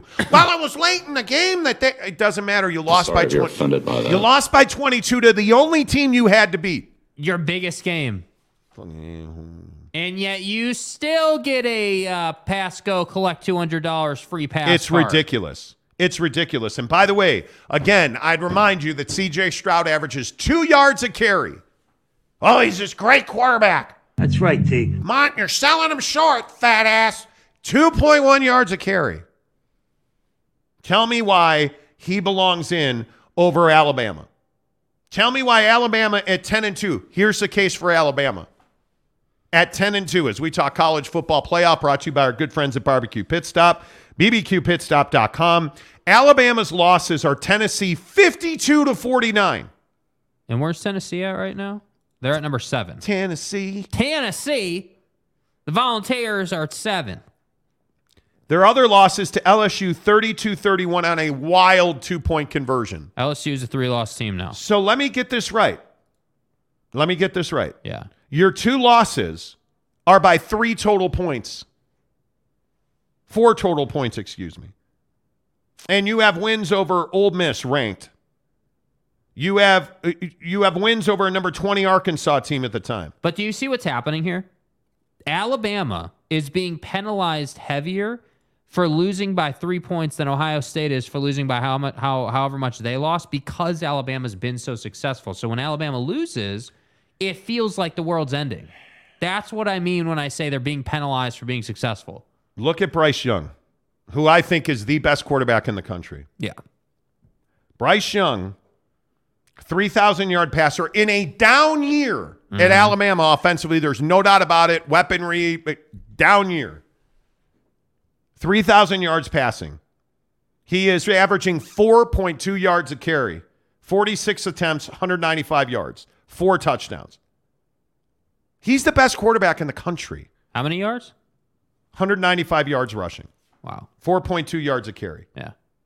But we don't want to talk about that. Yeah. We want to talk about, C.J. Stroud has beaten nobody. Yet, you have a guy in Bryce Young who's gone through the SEC. Yeah. And has led that team incredibly well. And yet, C.J. Stroud is the number 1 ranked quarterback in the NFL draft. And that's why I say I don't know what the committee looks at because you don't have strength of schedule on your side. You lost the only game that matters. Like, you don't have that. Like, TCU's calling card is that they're undefeated. That's what they're standing on. Hey, we're undefeated. Even though it's the Big 12, and the Big 12's good. No shade on the Big 12. Good conference, But you're not the SEC, right? With all due respect. But their calling card is that they're undefeated. Drives me crazy. It absolutely drives me crazy. My point is that TCU should be there. Michigan, undefeated. You should be there. Georgia, you're the best team in the country. No one disagrees. You should be there. So I don't have an issue with these 3 teams. 2 weeks ago, I had an issue with TCU, right? At 9-0. Had an issue with that. Now I don't have an issue because you're 12-0. Now there's no arguing. You're one of the best teams in the country. So when I look at these 1 and 2 loss teams, it comes down to It comes down to a couple of things. Your schedule, obviously, but within your schedule, who did you lose to and how did you lose? There's no way in hell Ohio State should be the 5th team in the country right now with those things considered. Wow, look at that. Teddy Wayman's decided he's got time for us again. Wow, Teddy, Thanks a lot, Teddy. Quit your job already. Yeah. Good to see you, Teddy. He says, morning, guys. Been a minute. Call me crazy, but I still think Tommy and the Bucks are coming out of the NFC. Yeah, I think you're crazy. Caleb Harrison says, go blue. He's a huge Michigan fan. Stop. Go back to watching Michigan basketball. Salty Drunk says the corruption rankings. Seriously. Caleb says, I was Michigan versus USC in the playoff. Well, hey, man. That's good. You might get that. Brother says, I'm so disappointed for LSU, who's been lost against the weakest teams in the SEC, Texas A&M. That's why they have. Well, you know what? That's Brian Kelly for you, though. Yeah. And trust me, there's a bigger hater of Brian Kelly than me, the Notre Dame fan. That's the game that Brian Kelly loses. He'll beat Alabama on a 2-point conversion, but he won't beat Texas A&M. I want better fucking execution. And we could be having a conversation about LSU going to the college football playoff, but there's a chance, and I'll say this all week long, there's a chance that the SEC champion is nowhere near the college football playoff. The Tigers. Go Tigers. How long have we been able to say that? Never. It's really unfair. Never. You've never been able to say that about the SEC. Yeah. USC is in the playoffs with a win over Utah. If they lose to Utah, what bowl do they drop down to? The Las Vegas Bowl, right? Yeah. I think we ought to give away tickets to the Las Vegas Bowl, win or lose. Because, who doesn't like Vegas? Well. Travis Bird, what's up, Big Daddy Magic? He says, I'll guarantee a University of Utah win when I'm going to Vegas to see it personally. Okay. You're going to Vegas? I doubt that. All right. San Diego State says OSU equals weak schedule. Thank you for participating in the 2022 NCAA season. Yeah. Yep. Ohio State. All right, we're going to move on here. And this is again, I don't know why it pisses me off so much that CJ Stroud gets the run he gets. Hey, look here, man. Well, you know what it is. He's just run over the cupcakes. No, you know what it is. The College Football Playoff Committee is looking for numbers. They're not doing this by who the best team is. This is like the boys in Vegas with the Clippers and the Jazz. This is a terrible system to put guys into the playoff. Yeah, it is. It's terrible. You're saying Jimmy, Bob, Steve, and Nancy are all going to sit around a table and just decide what the best matchups are. And do not try to sit here and make an argument that they're looking at papers and schedules and wins and quality losses and who's this and who's that. No, what they're looking at is money, dude. TV matchups, numbers. Yeah. That's what they're looking at. How is Penn State 8th? That's my point. How is Penn State 8th? Ohio State is the best example of it every single year. But Penn State being ranked 8th, you really think that Penn State is the 8th? Let me ask you this. Do you really think Georgia's the number 1 team in the country? Yes. Do you really think that Michigan's the second best team in the country? Hell no. Do we really think that TCU is the 3rd best team in the country? Nope. Do we really think that USC is the 4th best team in the country? I could make an argument that they're one of the 4 best teams in the country. If you're asking me the best teams, if we don't care about TV, the best teams are Georgia, Alabama, Tennessee, and I do think SC is 4th. I do. I think Georgia, Bama. You got to put Lincoln Riley in there, dude. You have to. I think Georgia and Alabama are the 2 best teams in the country. Yeah. I think Georgia's spectacular. Yeah. I'd be shocked if they don't run. Good old Kirby. I'd be shocked if they don't run. They're not losing to LSU. I would say Georgia, Bama, SC, and Notre Dame. No, I'm kidding. I was Georgia, Bama, USC, and then somebody else. I don't know what you're talking about. The Tennessee thing. You lost your quarterback, dude. But you almost beat Georgia, dude. Yeah, but almost doesn't and almost would count if your quarterback wasn't out for the year. Yeah, and how do you lose to South Carolina? South Carolina. South Carolina. Yeah, I don't know. You know, when you lose Hooker, and that's where your season ended. And that's why I can't. That's why I say, like, I can't put Tennessee as the fourth best team because you don't have Hooker. If you did, we could be having that conversation. But That's like, an issue. Michigan or Ohio State is probably that fourth team, and it's got to be Michigan because I think Michigan's better.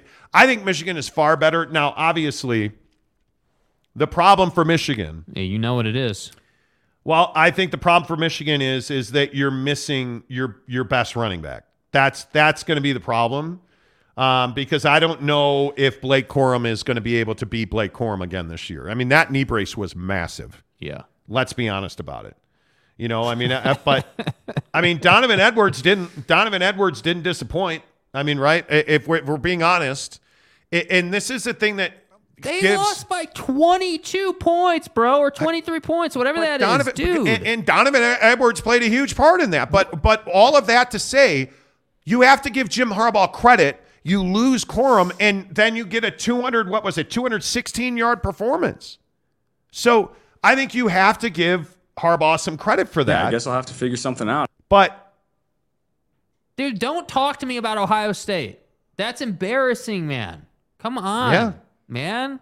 Yeah, I lose by 18 points. Yeah. Jesus. Well, and by the way, I also think that Michigan's better defensively than people probably give them credit for.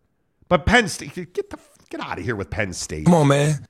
Anyway, let me get some of your comments in here. Caleb says Penn State was in the top 10 this season. They're 8th right now, aren't they, in the college football ranking? I believe that is correct. I don't want to misspeak. Yes, they are 8th They're at 10-2. Penn State's not the 8th best team in the country. Are you serious? Utah is better than Penn State. Utah is better. I'll go as far as to say LSU is better than Penn State. Are you kidding me right now? Penn State. The problem is nobody wants to talk about the huge moneymaker in the Big Ten is a joke. The Big Ten is one team. One team. How many Penn State or Georgia? I'm taking Georgia. Penn State or Michigan? I'm taking Michigan. Penn State or TCU? TCU, okay. How good is TCU? I don't know how good TCU is. I don't know how good TCU is because, again, they've won the games they needed to win. They stomped Oklahoma. They beat Kansas. They beat Oklahoma State. They beat K-State. They beat Texas, and they beat Baylor. Their resume is probably, if we're talking about ranked teams and performances, TCU has probably got the best resume in the college football playoff. Yeah. I mean, the Big 12 is getting better, and BYU is going to find out. But as far as this conversation is concerned, I think the Big 12 has a big opportunity here with TCU. Obviously, they're a big physical conference. It's just a matter of talent. That's what K-State or Penn State? K-State. I think I'd probably take them too. Ruff's official says Penn State was number 8. Are number 8, sir. Excuse me. They are number 8. Ruff's also says you obviously haven't seen Alabama's schedule. Austin Peay, L.A. Monroe, and Utah State. Guy, everybody has that. All the Big Ten has is at Louisiana Monroe. Bro, what else is there to say? It's the SEC, dude. Are you kidding me with Alabama's schedule? Who cares about that when you're playing in the SEC? Alabama beat Texas. Good Lord. You conveniently left out between Utah State and UL Monroe. Week 2, they go to Texas and find a way to win. Damn. Get out of here. Arkansas, guy. Ole Miss. All LSU. you have on the schedule in the Big Ten is the Louisiana Monroes of the country. That's what you have. You also have football at 50, 10 in the hour, every hour. On the Monty Show, we talk nothing but the biggest stories in football. Dude, you guys are gonna make me lose my mind. If I have to explain that the Big Ten doesn't have a Georgia, a Florida, are you serious? Can I ask a fun question? Good since it's been God, serious, bro. When you're talking about the college football playoff, what are reasons to throw hands? What's the most ridiculous thing you can say? When you criticize Alabama's schedule, Ruff, I don't even Ruff's official. Who are you even a fan of? Who are you even a fan of? Like, are you serious? Anyway, Let's see. Ryan Thomas says, best teams are Georgia, Michigan, TCU, USC. The committee has the top 4 right, but the rest is debatable. It is. And I think TCU's the one that nobody wants to talk about. They better be K-State. They have to, dude. That's a morning game, too, isn't it? Isn't it like some stupid early game our time? Yeah. Have a cup of coffee on the sideline, Jimmy. Jimmy. Where at TCU? I think that game's a 10 a.m. kickoff. Texas Christian. Yeah, it is. It is. Texas Christian University. God bless. But I don't know if the Mormons ain't Christian, are the Texas Christians Christian? Well, as Duck Season said, they're probably a poverty university, too. We all know that Jesus Christ is a fan of TCU. I don't know what happened there. They play 10 a.m. on ABC. 10 a.m. on ABC, so 11 a.m. in the Dr. Pepper Big 12 championship game. Bro, that's crazy, and that's going to be played. So when are we turning the smoker on? 4 a.m. That's going to be played Dallas, Texas. Dallas, Texas, the Jerry World. You know. Is TCU legit? I don't know. By the way, San Diego State Aztec says, Monty, y'all going to make me lose my mind. Up in here, all going to make me lose my mind. Rip, my guy. Sad day, dude. Day he died was a sad day. Let's see. Sorry for your team, Monty. Speaking of Notre Dame, we're terrible. Tom Basilius says football at 50 next hour. Dude, don't get me. No, don't. Why? Let's see. Ryan says TCU dominated Texas, but Bama struggled against them. Bama is a top 10 team, not a top 4 team. Could be. You could be absolutely right. We'll see. I don't know. Hey, look, I look at TCU, and TCU 17-10. Wasn't that game in Austin? Was that at Royal? Texas Memorial. Yeah, DKR. It was. DKR. I don't know. And whatever. Dude, TCU is proving to do. That's their first time in the playoff. Just get it. I can't believe. Anyway. No, I'm not doing it. I'm not doing it. Utah is better than Penn State. Utah is better than Penn State. Penn State is an average football team. They're not the 8th best team in the country. Yeah.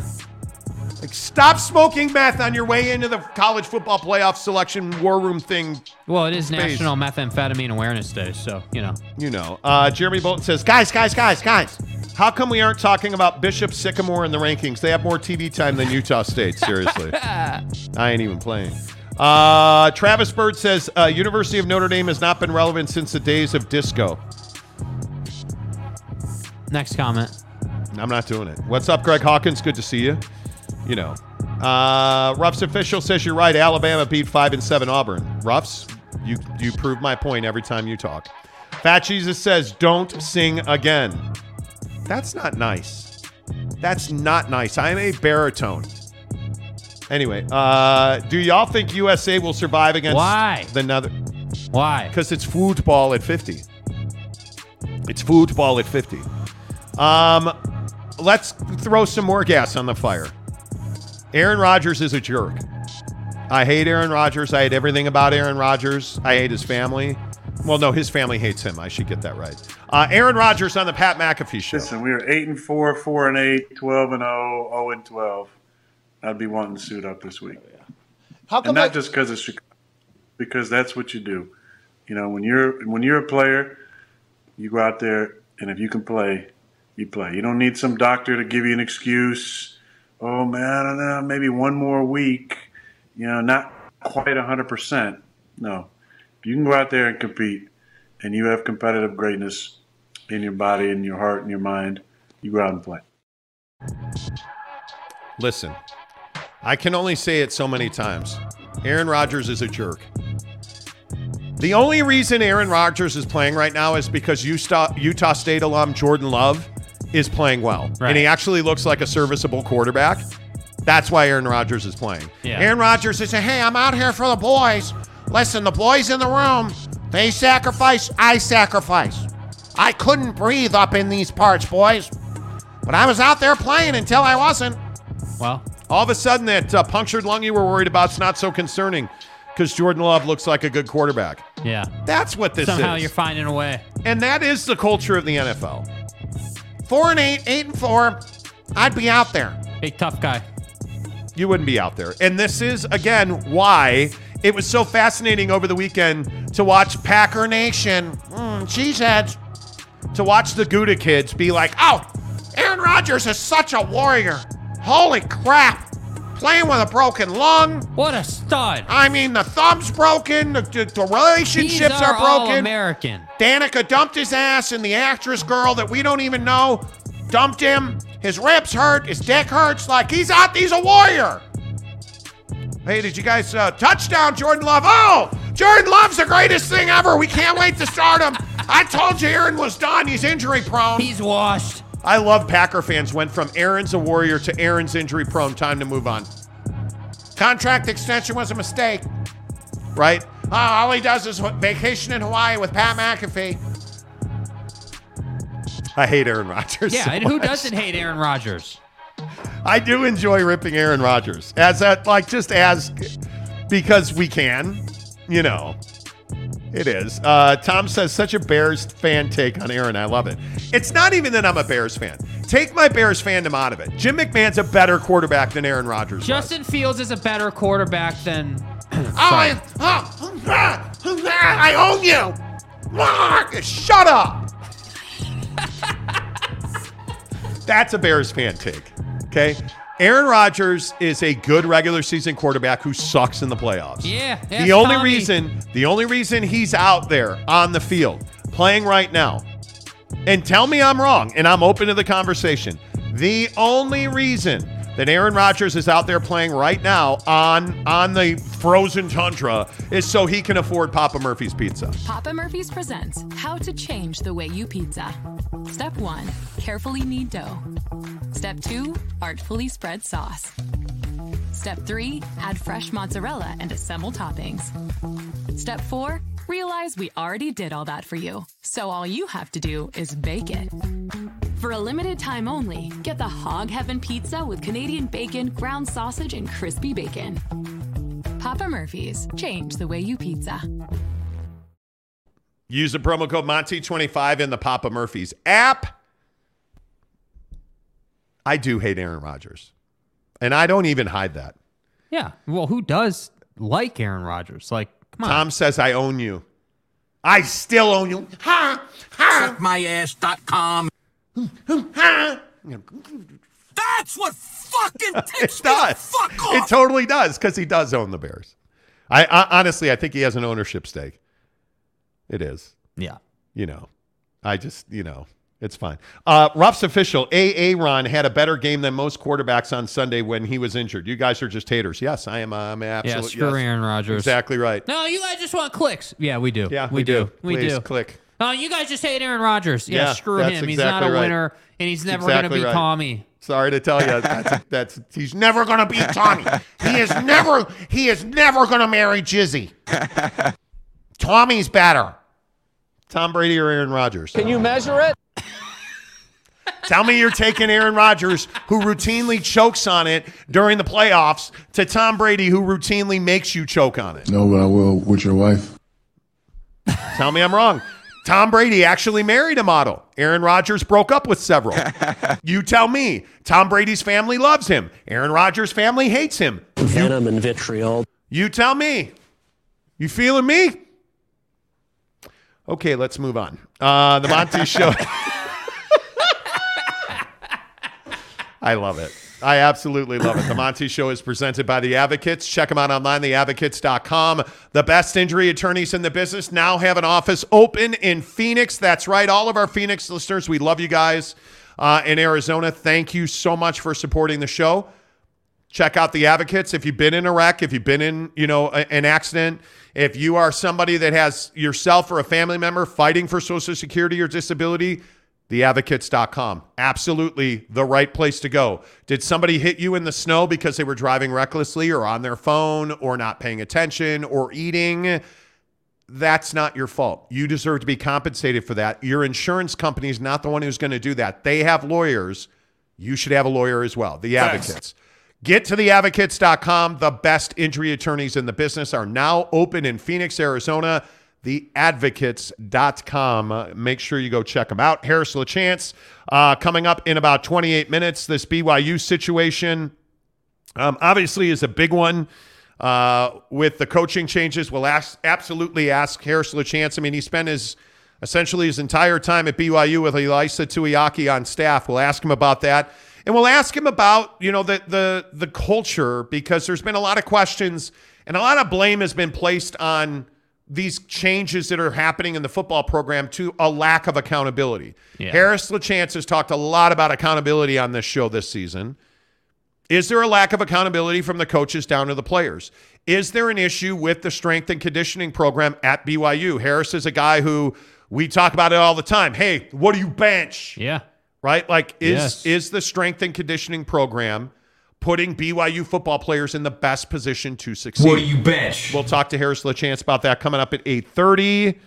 I just think it's really interesting, all of the storylines surrounding BYU. And it's because you didn't win 10 games. You didn't have the success. And well, not only did you not win 10 games, it was a rough ride throughout the season. I mean, there just was so much there. I would agree with that. All right. Yeah. So that's coming up in about 25 minutes. Harris will join the program.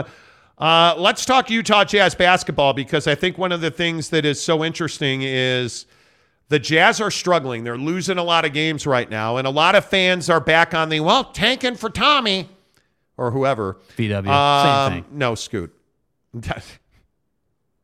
Aaron Rodgers or Scoot Henderson. The point is, a lot of Jazz fans are back on this whole tanking narrative. And again, I will tell you, the Utah Jazz are not tanking.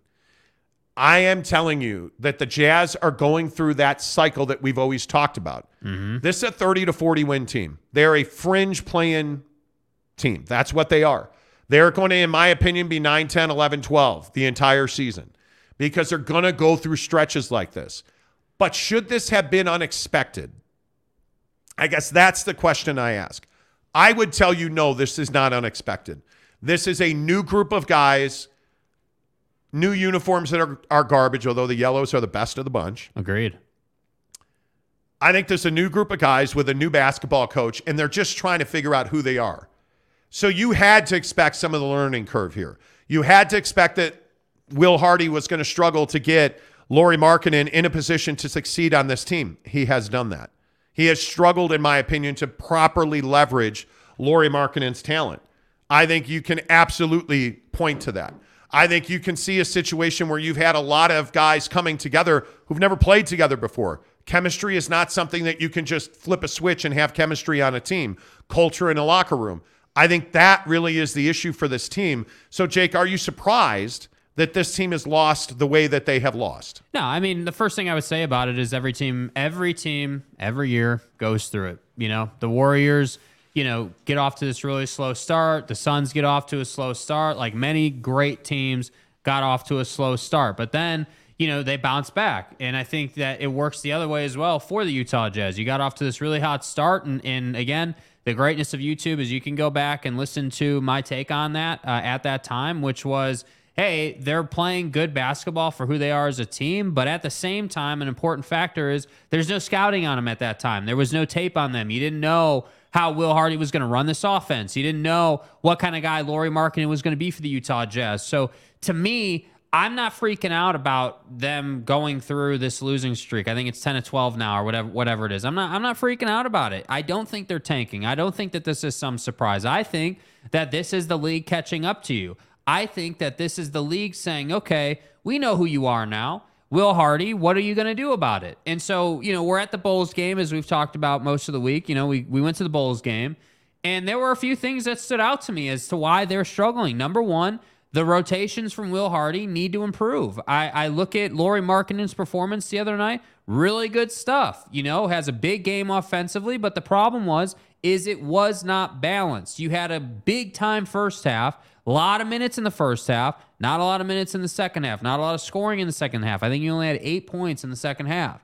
That's not going to be good enough, right? You look at some of these other guys, Malik Beasley. I think Will Hardy's still trying to figure out how he wants to use Malik, what that kind of looks like. Is Malik a guy that's going to have the ball in his hands a lot, or do you want Malik to be a guy that's just going to catch a pass in the corner or on the weak side wing on a kick out? Who are you trying to have him be? Because right now, Malik Beasley is a guy that's coming off of screens and taking that walk-in three, if you will, when they don't step up on him. So to me, I think you're still trying to figure out Malik Beasley. I look at Walker Kessler. This one is a bigger project. I'm just going to say that right now. Walker Kessler is someone who needs to develop a little bit more of an edge, in my opinion. Again, he's a rookie, first year, learning a lot of stuff, but I think he needs to develop a little more of an edge personality-wise on the floor. He needs to be a little meaner, needs to grow up in that category.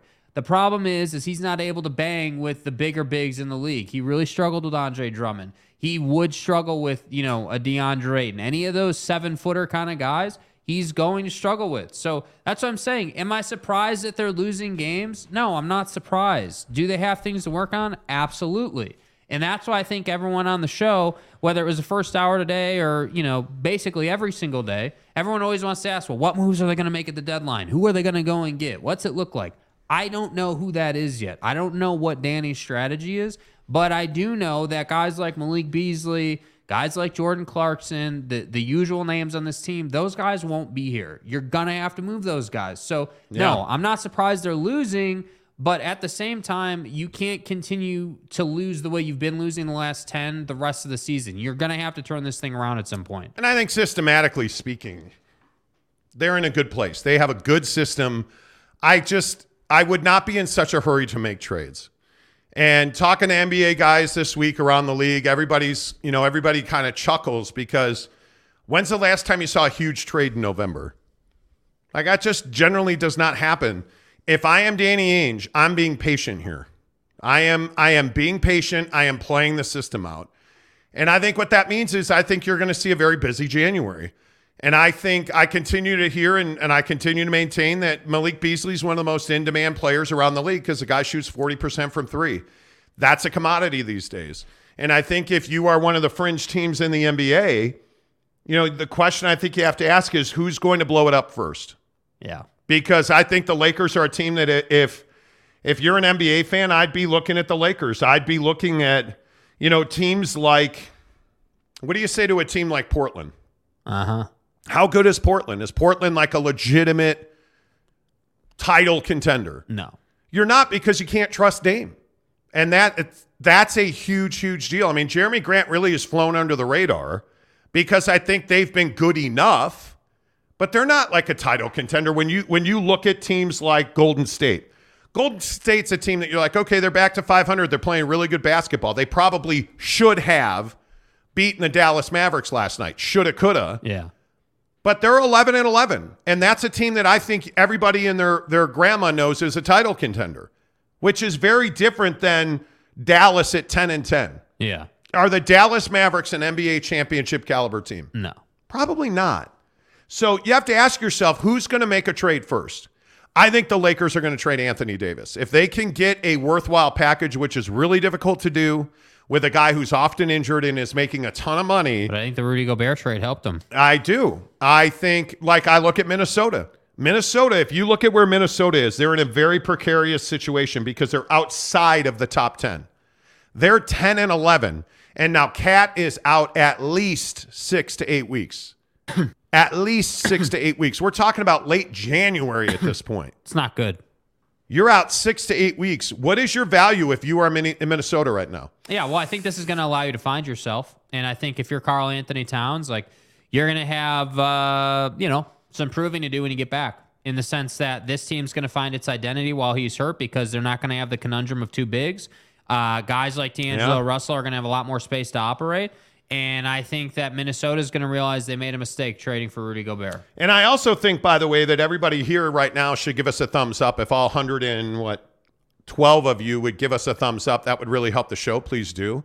But I also think that one of the things that I was talking to one of my NBA guys about this morning was the fear of Victor Wembanyama. Because I think it's really interesting how many people just assume he's going to be the guy. And my guess is somebody's going to draft him number one. I think he will go number one. I don't even know that it's a conversation. But there is real fear around the NBA about his upside. And I would be really cautious with him. He's going to be a guy that is not going to have played against top-tier talent. So you're wondering, okay, how much of a physical beating has he taken? Like Scoot Henderson, he's battling some nicks and dings, so he didn't travel with the Ignite to Salt Lake City this week. Okay, that's totally great. A guy like Victor Wembanyama doesn't have that luxury because he's playing professional basketball in one of the top leagues in Europe, and it's not a very good league. No, it's soft. So how much competition and how much physical competition has he actually played? There's a lot of fear about his risk of injury coming into this league, as there should be. You were reading me like Paolo Banchero, I think, was talking about Bol. Yeah, Bol. So Paolo Banchero comes out. Paolo Banchero of the Magic, you all know him, comes out and says, hey, did we all forget who Bol is? Did we all forget that Bol is 7'2"? Bol can shoot it. Bol can rebound. He can run the floor. He can handle. Like, did we forget about this guy? And I think people have. I think some people have. I think Bol was in Denver and just died on the end of the bench because they never played him. And now he's in Orlando getting minutes, and all of a sudden, he's amazing. He is a hell of an athlete. He is a freak athlete. I'm telling you that Bol is more athletic than VW is right now. Bol's game is NBA ready right now. And that's why I'm saying the VW thing, even for the Jazz, I wouldn't have tanked for VW. I'm telling you, it's not a worthwhile investment. Let's say, just for argument's sake, let's say that VW comes in, throws up 30 a night, 20 boards a night. Does the team he's playing on win a championship if he's doing that? Yeah, I don't.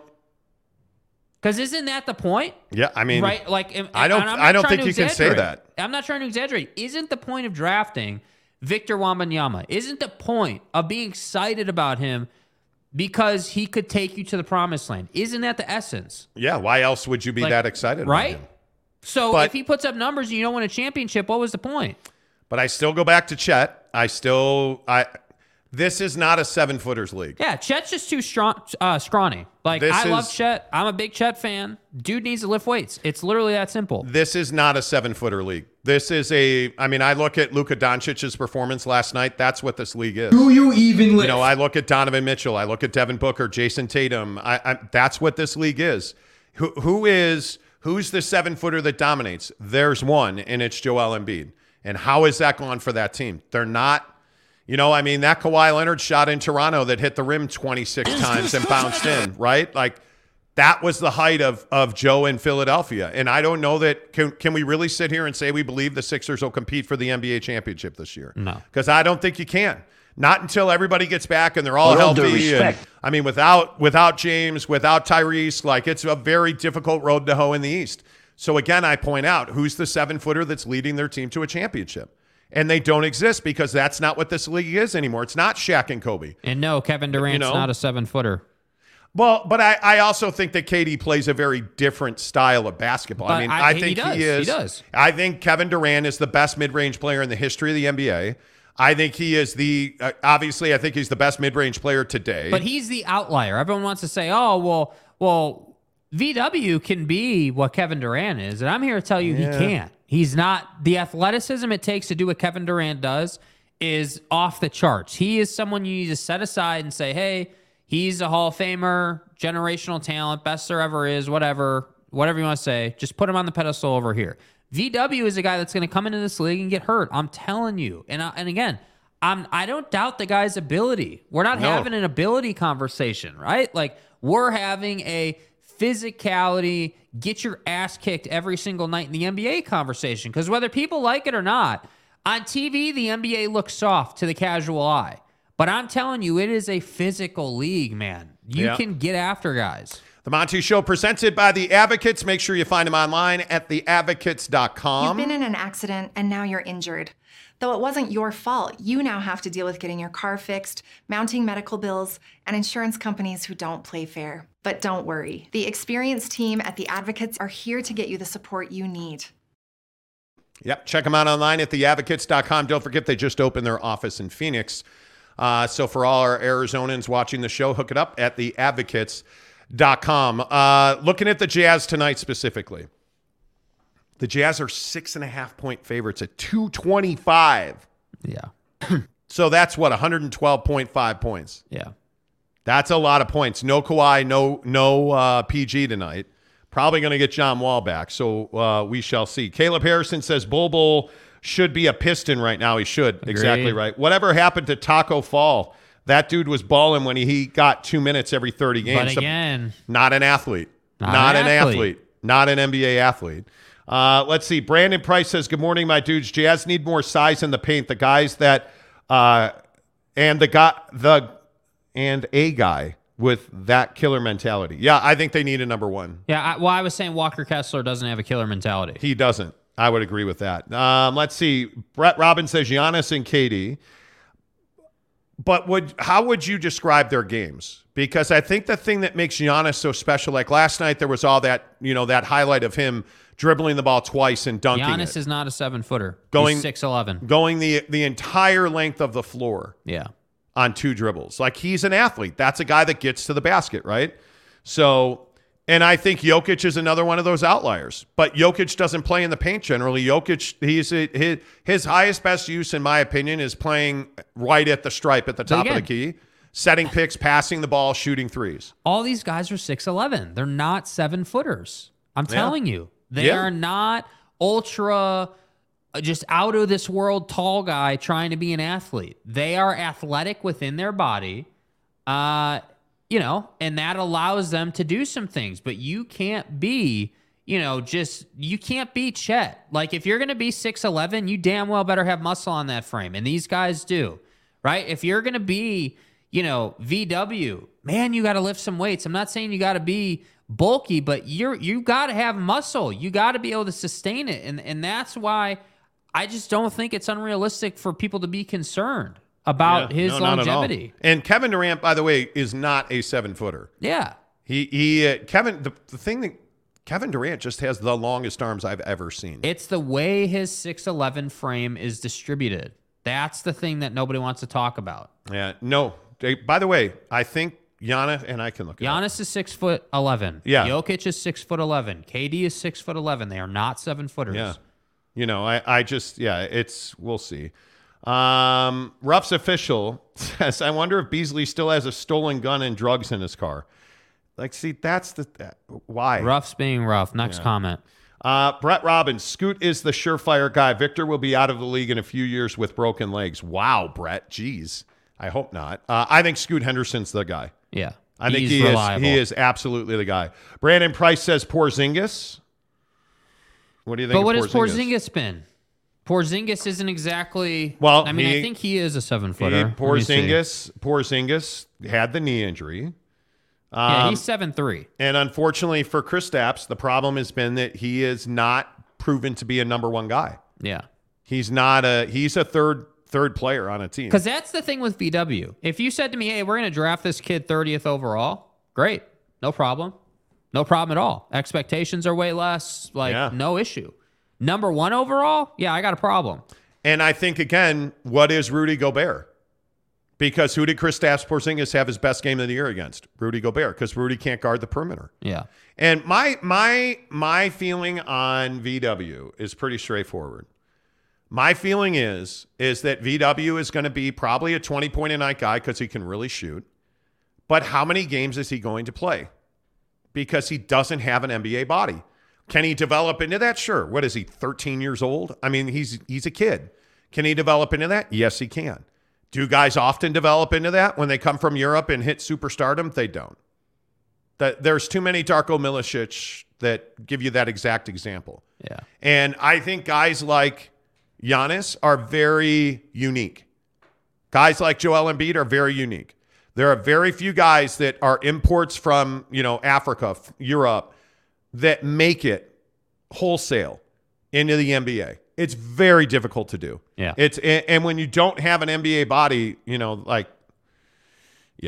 Justin Salas says, fun fact, Giannis and KD are the same size and weight. That and they look completely different. That wouldn't surprise me. Right? But I think it's a great point by Justin. Kevin Durant is a long, lanky basketball player.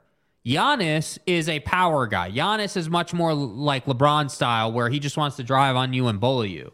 And that's what I'm saying. Like that body composition matters, man. Like it's not like it just is. It makes a world of difference when you are strong inside your frame versus being weak inside your frame. I would agree with that. By the way, don't forget Harris LeChance coming up in 8 minutes. Let's see. Brett Robbins says, I'm actually surprised how Rip Marketing got that dude is jacked and he's 7 foot on the dot. But are you paying the price to get Victor Wembanyama to be Lauri Markkanen? I'd probably want him to be better than Lauri Markkanen. Because it's garbage. Right? I mean, it is, to me anyway.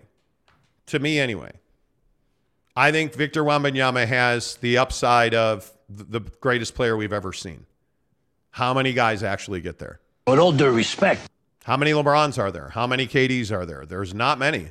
Yeah. There are not many. And then, again, you bring in the size factor. At some point, the thing that you forget, Karl Anthony Towns, is just because you want to play the 4, you got to remember you got to play the defensive end of the 4. Okay, well, we'll move into a 3. Okay, well, how's he going to guard a guy like Jason Tatum, who's a hell of a lot more physical than Victor Wembanyama is? That's always going to be the determining factor. Yeah. Can VW play the paint? No. That's going to be the contributing. The biggest factor will be, can he defend? How many minutes will he play if he cannot defend? Because he's in a position, he's not a 2, he's a 3-4. And can he guard a guy like Bradley Beal? Can he guard a guy like a LeBron James? Can VW? Yeah. No, hell no. Can he guard a Jason Tatum, a Devin Booker? No, you're talking about the most lethal scorers in the world, with all due respect. Yeah, but that's the position. That's where the NBA is. That's why the 7-foot conversation is so significant. Your skill set decides your size, right? Like if you can play like Kevin Durant plays, you can play 7-footers. He's defended the post. Kevin routinely defends centers because centers are no longer 7-foot Shaquille O'Neal guys. Yeah. Right? There is I'm just telling you, the game has changed. The game is not what it used to be. Kevin Durant can guard Nikola Jokic. Rudy Gobert cannot. That's the reality of it. Yeah. That's the way the game is being played. When we talk NBA on the show, you know it's presented by TryDayTrading.com. TryDayTrading.com/Monty. Make sure that as you make your goals for 2023, let's do more than just talking about it. Let's do more than talking about, hey, 2023 is going to be the year that I say I'm going to do something different, and then it's just like every other year of my life. Don't do that. If we're going to set goals and we're going to have dreams and aspirations, get into action by going to TryDayTrading.com/Monty and watch a free webinar. That's all you have to do. TryDayTrading.com/Monty. Watch the webinar and make a decision. Because you already know that you have all these dreams, goals, aspirations. How many times have you promised yourself something and then not followed through? And what has that done to your relationship with yourself? Give yourself the gift of doing something about it this year. The best Christmas gift you can give yourself is going to TryDayTrading.com/Monty and watch the free webinar. That is a huge step in the right direction. I tell you every single day on this show, the best part about Tri-Day Trading is there's guys making $1,000 today because they went through the Tri-Day Trading program. Are you going to make $1,000 today? Because there are dudes out there from Tri-Day Trading making $1,000. And if you're not, or if you're sitting there calculating how much you're going to make and, well, maybe if I work overtime, stop working overtime. Stop spending more time away from your family. Start spending the holidays with your family every single year by going to TryDayTrading.com/Monty. If you don't take my word for it, how about Alema Harrington? Alema Harrington here. I've been in the broadcast business going on 30 years now. And after that amount of time, you start to be able to pick some winners. I want to share a winner that I'm aware of with you, and that is my guys at Tri-Day Trading. They're going to teach you how to trade, and then they're going to let you trade using their money and then split the profits with you. That's a pretty winning deal. If you want to register for a free webinar, all you have to do is go to TryDayTrading.com/Monty. So for more information, it's TryDayTrading.com/Monty. We'll see you there. There you go. That's our guy, Alema Harrington. He's been through the program. I think if you know Alema at all, that's a man of integrity. That's a good dude. Take his word for it. Take my word for it. TryDayTrading.com/Monty. I see a bunch of you commenting, like Askeet says, there seems to be quite a difference between 6'11" and 7 foot. I don't know how I can explain this. It has nothing to do with how tall you are. It's all about the game and the skill set. And a guy like Victor Wembanyama that's got those incredibly long legs, that is got a very slight frame, right? And the best comparison, I think, is to Giannis. I think Giannis Antetokounmpo came in and he weighed 100 pounds with rocks in his pocket. And now the guy has built his body. Okay, great. How many transformation stories are there like that?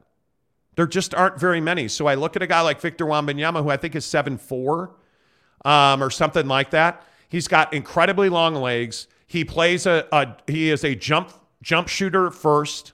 He's not a guy that plays on the block. So again, when you're built really long like that, you're not going to be fast. You're not going to have quicks defensively. You're not going to have naturally gifted footwork like you are a giraffe. And so it's not that one guy's 6'11" and another guy's 7 foot. The difference is the way you are built. He has got really long legs. He's got a gift for shooting a basketball. But that's not what determines superstardom. It's the Jimmer conversation. Nobody shoots the ball better than Jimmer. But the guy is what? He might as well be 5 foot, 58 pounds, because the guy can't defend at the NBA level. He can shoot at the NBA level. He can't defend at the NBA level. So he's playing 3-on-3 basketball now, right? But I look at somebody like a Kevin Durant. The minute you saw Kevin Durant at Texas, you knew the guy was going to be unbelievable. But that's because he's going up against like talent, physically similar talent, which we've never seen VW do. And again, we can go back to any number of guys that you want to go back to that the Jazz drafted. Dante Exum's probably a great example. Dante Exum never played professional basketball, didn't play college basketball, went to a prep academy, wasn't physically ready to play in the NBA when he got here. Injury after injury after injury, and he's out of the NBA. That's the biggest concern you have with a guy like a Victor Wembanyama. Yeah, I don't know why it's so... Why is it rocket science to understand the point here between 6'11" and 7 foot and how body composition matters to your game? Yeah. I just don't think it's that difficult. And I look at other guys like a Shaquille O'Neal. You know, and I shouldn't speak out of turn. Let me look up Shaq. But having covered Shaquille O'Neal, nobody was beating Shaq physically. Because Shaquille O'Neal was 7'1". He was 300 pounds of twisted steel and sex appeal. The guy was an absolute stud. Victor Wembanyama is 7'4". 7'4". I look at a guy like a Yao Ming. 7'5"? Something like that. Always had leg injuries.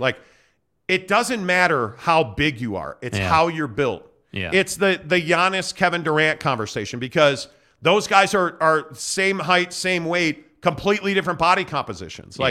Victor Wembanyama, he's gonna have to break a trend. He's gonna have to be something crazy special to be good. All right, without further ado, let's get Harris LaChance into the show. And Harris, you look like you're chilling in the cut, man. How are things? Exactly, man. I'm chilling, bro. It's been good.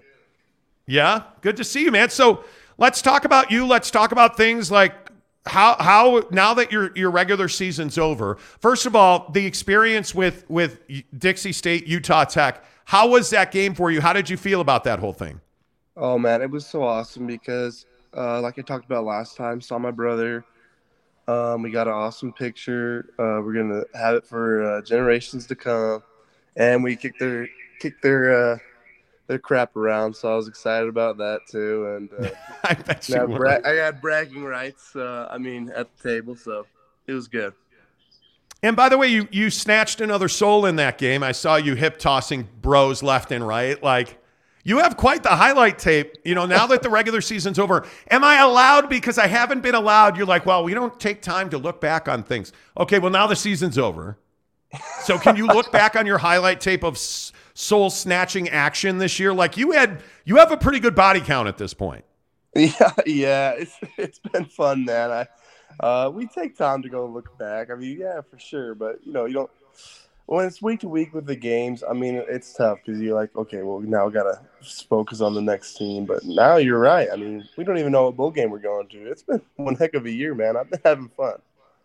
Yeah, and one of the interesting things, obviously, you guys are experiencing some change with Elisa Tuiaki, stepping away from the program. How dangerous are expectations at BYU? Because I think you guys may be a victim of your own success. I think you've had a heck of a run under Kalani with 10-win seasons, and expectations I think were really high. But how difficult has the struggle been this year? And do you guys feel like you handled losing well? Did you guys handle hard well enough this year? Yeah, no, that's a great question. The expectations are super high, and they should be. The bar is set very high, and we are a victim of our own success, I'd say. But I think that's good, and I think that's necessary for this program. Throughout all the time I've been here, BYU has always strived to be that great BYU that most people know it as. So if we need to make changes, we're going to make changes, and that's that. And I'd like to give, Coach Suyaki a shout out, just say thanks for everything he's done for me. I mean, he was one of the first ones that recruited me, and I told him that when he left. I was so grateful for him and everything he did. But handling the losses this year, I felt like we did our best, man. We did our best, and we left it all out there to repair the damages and to mend our wounds and try and be better and fix why we were losing and things like that. So, I mean, for the most part, I mean, I can't speak for everybody because, especially as an offensive lineman, we're in our own world. And so we are constantly trying to do our thing. And other position rooms was it different? I don't know because I wasn't there. But I do know that, like I said in the beginning, that this is BYU and the bar is very high, and that if there's a problem, it's going to be fixed. And if you're the problem, you're going to be fixed. So yeah, things like that, and that's the reality of sports. Let's be honest. I mean, you're a professional athlete. When you look at the way that you guys perform and the way you guys prepare, I mean, you are judged by wins and losses. You are not judged. Nobody gets to hear you guys grade yourselves. Nobody gets to see all those weights you lift. But I mean, the reality is it's wins and losses. But I also think we're talking about BYU. And this is a really important question in my mind anyway. We talk about love, family, togetherness. You guys are human beings. Elisa Tuiaki and any other change that comes to bear on this staff or on this team. You guys are human beings at the end of the day. And I think it's really easy to forget about that, Harris, because nobody saw the first conversation you ever had with Elisa. Nobody saw that recruiting, and nobody knew the dream that was playing at BYU, right? Like, is it too easy to forget about the humanity that goes into performing and winning at a high level? No, I mean, you have this, if you're in it, you're in it, man. You know what I mean? But if you're from the outside looking in, it's a totally different perspective always. But at the same time, you're right. I mean, no matter what, if you have this awesome relationship with some buddy, but they're not performing, I mean, at some point you have to make a business decision, man, because you have to remember, this is football, brother. This is what we're doing. You know what I mean? We got to win, and winning fixes everything. So, man, isn't that the truth? Priority. Yes. Yeah. And it's unfortunate. I mean, it is what it is as we talk to Harris LaChance, presented by Papa Murphy's Pizza. Let's talk about accountability, because I feel like I've asked you about it every week. One of the things we hear so much about is in football, accountability and whatnot. Have you guys had enough accountability from the coaching staff to the players this season? Oh, yeah. I mean, as far as that goes, I mean, everybody has been taking all the blame on themselves. Mostly, the coaches. I mean, our coach, Coach A-Rod, our OC is constantly like, that was on me. And we're like, no, like, we should have just ran it better. You know what I mean? We're the players making the plays out there. We need to do that. So we're constantly trying to, honestly, have an accountability battle almost. And it's like, okay, but let's just fix it. Like, yeah. And that's hard when everybody's trying to take blame. I think, again, fans are fanatics for a reason, right? I mean, but everybody wants to point fingers. Pointing fingers doesn't win football games, though, right? And yeah. I think one of the things that we all talk about so much in football is that, yeah, you need that level of accountability, but I'm sure you're going to give me a positive answer on this, but when I look at the performance, it's one thing to have accountability, but is there a development that comes out of that accountability in your mind? Yeah, I'd say so for the most part. I think Yeah, I'll just say yeah. Yes. Okay, well, that's good. That's a great answer. And then the other guy I want to ask you about is Harvey Unga. This is a guy that obviously has a long, time, has played at BYU, is now coaching at BYU. I mean, and we've talked about how important the running game is. Like, what has he been like to be around for you guys? Because obviously as offensive linemen, I mean, you have to have a good relationship with your run game from coaches to players. Like, how has Harvey Unga been to be around? I love Harvey. He's like such an awesome dude, such just a humble, spiritual giant, you would say, as some people say. But he's a great coach. He's constantly getting on people's butts to run the right tracks and things like that. And we have struggled with that this year. But he's a great guy though, and yeah. You're a big Harvey Unga fan. That's good. I am. I'm a huge Harvey Unga fan. So, the other thing that comes to mind now is, as we talk about, like, we don't know where you guys are going bull-wise, but what do you do to stay focused? What do you guys do right now this time of year where you're not playing football? What do you guys do this time of year to stay focused and stay ready? So we had Monday and Tuesday off, and now we go back to practice today. So we're just practicing this the rest of the week. We don't know what bowl game we're going to. We don't know who we're playing. So it shouldn't be too crazy of a practice. But we're just staying here, staying locked in.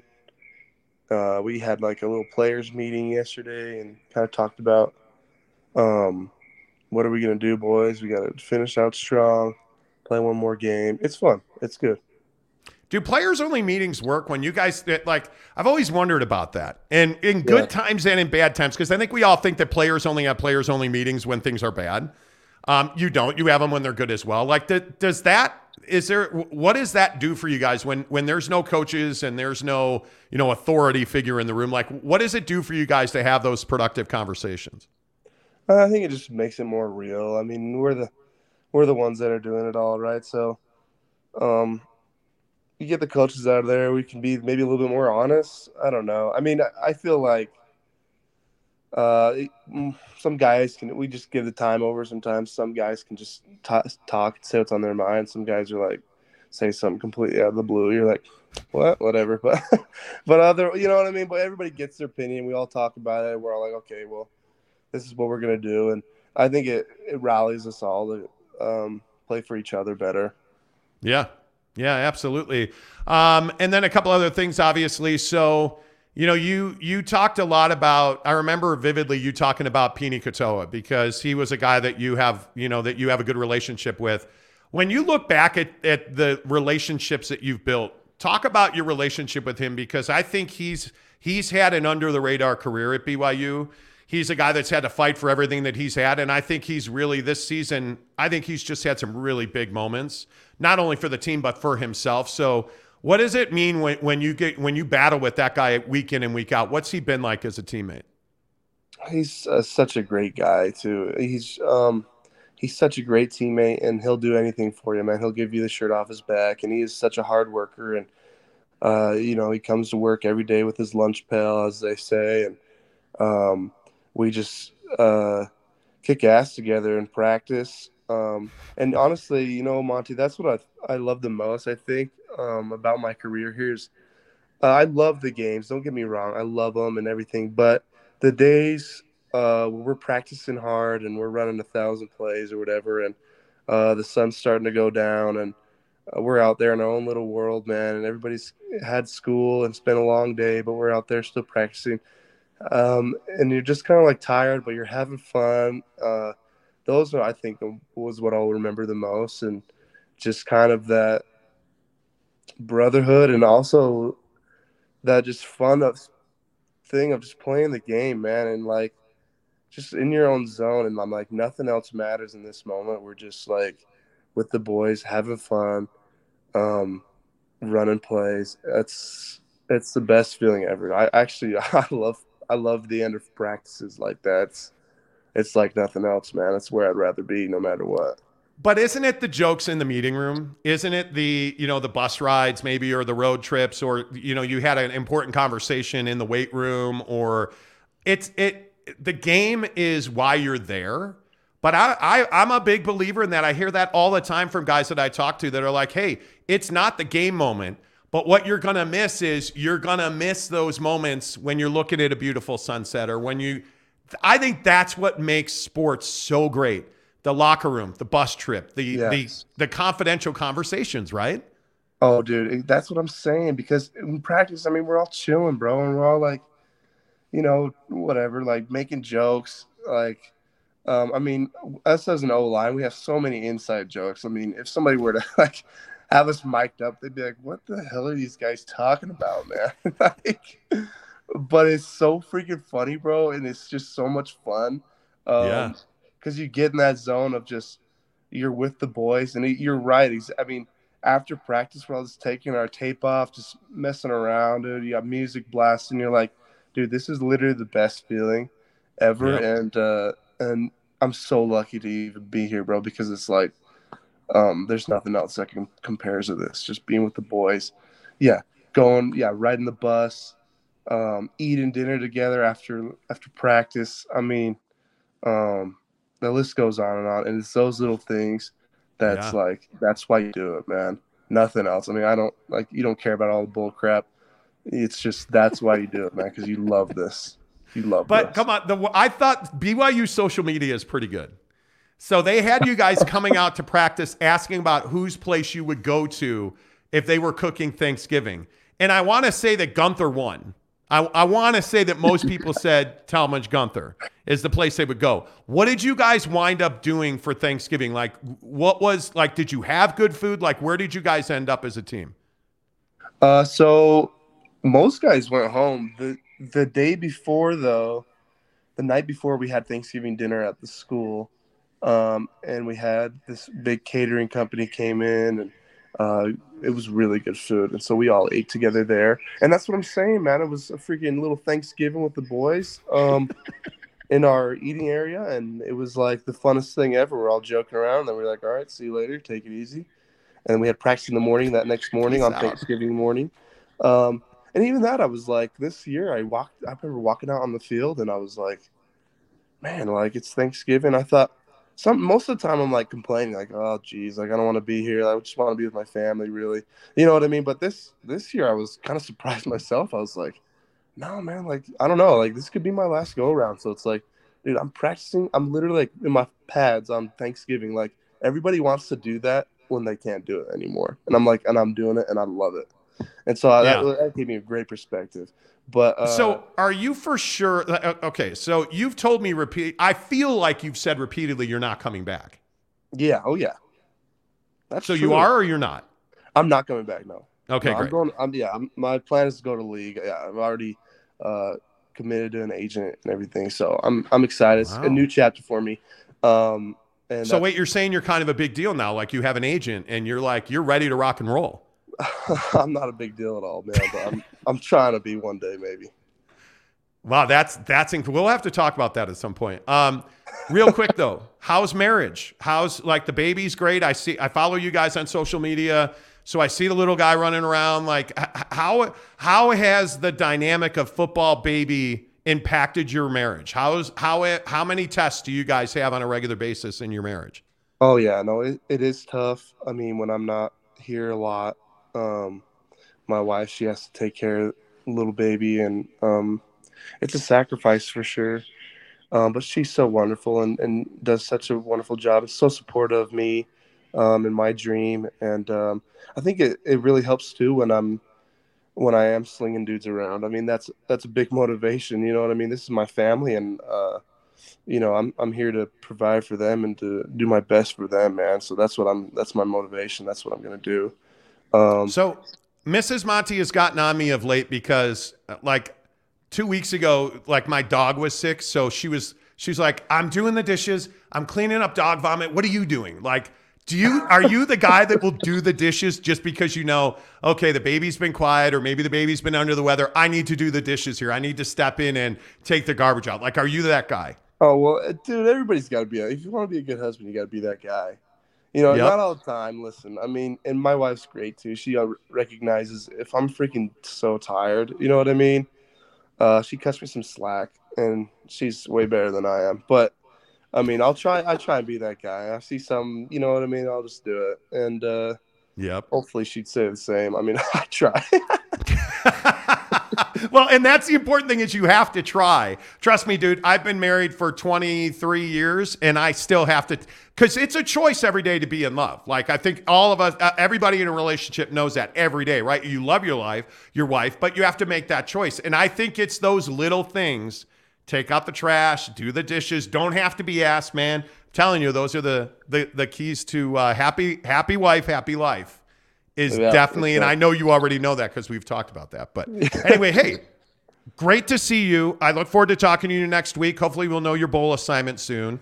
You don't know your bowl assignment, right? There's no news you want to break right now. Dude, I wish I knew. I'm just as curious as everybody else. I've heard a lot that December 17th, but just the day they don't know which bowl, but I don't even know if that's true. That's just a rumor going around town. So do you want fun and sun? Do you want a dome? Like, what are you guys hoping for? You hoping for Vegas? Like, what are you thinking? Well, I mean, me personally, I think a lot of the boys would agree too. I mean, we've been through a lot of weird bowl games. Shreveport was definitely on top of that list. Right. We can talk about that later too. I'll spill all the beans on that place, man. I'd go sun fun. I mean, I heard maybe New Mexico. That would be kind of cool. We could go there, be warm, and then you come back, right before Christmas. Yeah. It's all snowy. I mean, that's a good deal, man. Go play the last football game Christmas time, but it's sunny, and you come back and it's all fun, and you still have Christmas together. If you get like a bowl game on the 27th, it's great for everybody else who's just sitting at home, during the Christmas break. Yeah. Except for you, because now you're like. Yeah, and then Christmas isn't Christmas, and you have Christmas in the hotel. You practice on Christmas, so that's kind of worst case scenario. I don't know, but I don't want to jinx myself. So everybody forget what I just said. Were you at the South Beach Bowl? The South Beach Bowl? I wasn't at that one, no. Yeah, that would have probably been on top of your list after that melee. But Shreveport, yeah, we'll have to talk about Shreveport at some time. Glamorous Shreveport for the BYU bowl game. Yeah. I am not a raw crawfish guy in any way, shape, or form. And we all know that food at the bowl game is really important, right? Oh, dude, they had a freaking roasted alligator, like, in the middle of the table. And it was just like, it was cool, but then, like, we ate it, and it was like... Oh, no. No. See, no. I know my limitations. Alligator on the... No, I'm good. All right. Alligator with, like, a turkey, like a little turkey in his mouth. We're like... This is wild, man. This is awesome. It good? It was okay. It was not very good. That's a no. Yeah. See? My suspicions have been confirmed. If that guy hears this interview, I'll feel so bad. I'll be like, oh, sorry, dude. Like the guy. That's amazing. You know what I mean? I don't know. Papa Murphy's Pizza is definitely better than grilled alligator. I'm gonna throw that out there. Harris, always good to see you, my guy. We'll talk to you next week. Appreciate it. Appreciate you, Monty. Appreciate you too. There you go. Harris LaChance right there. I don't know, man. If there's a better... Yeah. Dude's going to the draft. Going to the draft. He's signed up with an agent. Let's go. I mean, that's pretty amazing. Like, it's such an amazing time in their lives. Like, it is... I mean... Yeah. Can you imagine the pressure of that? Like, you've played at BYU... You're playing in a bowl game, and it's like all of a sudden now, like, hey, I got to pick an agent. I got to get ready for the draft. Like, because what's going to happen is they're going to play in this bowl game, and we'll talk about this next week, I'm sure. They're going to play in this bowl game while he's draft prepping because he's going to have to go to the combine. Offensive line is a very difficult position to get drafted in. Yeah. He's going to have to really work hard to build his body. He's going to have to work hard to build his skill. And he's going to need to show well in their bowl game. It's going to be interesting to see exactly where they end up. It is going to be fun to see how that happens. December 17th. New Mexico, though? Like, Come on. That's not exciting. Vegas, baby. Come on, Let's Vegas. go. Keaton Critchlow says Harris to the league. Exactly right. Ron Nolan says, love to hear that from an athlete. Those end-of-day tired, sweaty, stinky sunsets are the best. They are. They absolutely are. Eric C. says, can we leave Jesus Christ out of sports? Not all of us believe that. Well, you can. Absolutely you can. Absolutely you can. I mean, it's something that, I think it's very difficult when you go to BYU or TCU or Notre Dame, or that's why you hear about like this incident at Stanford. By the way, did anybody see? Stanford mocked BYU at halftime. Let's call it what it was. The band and the thing.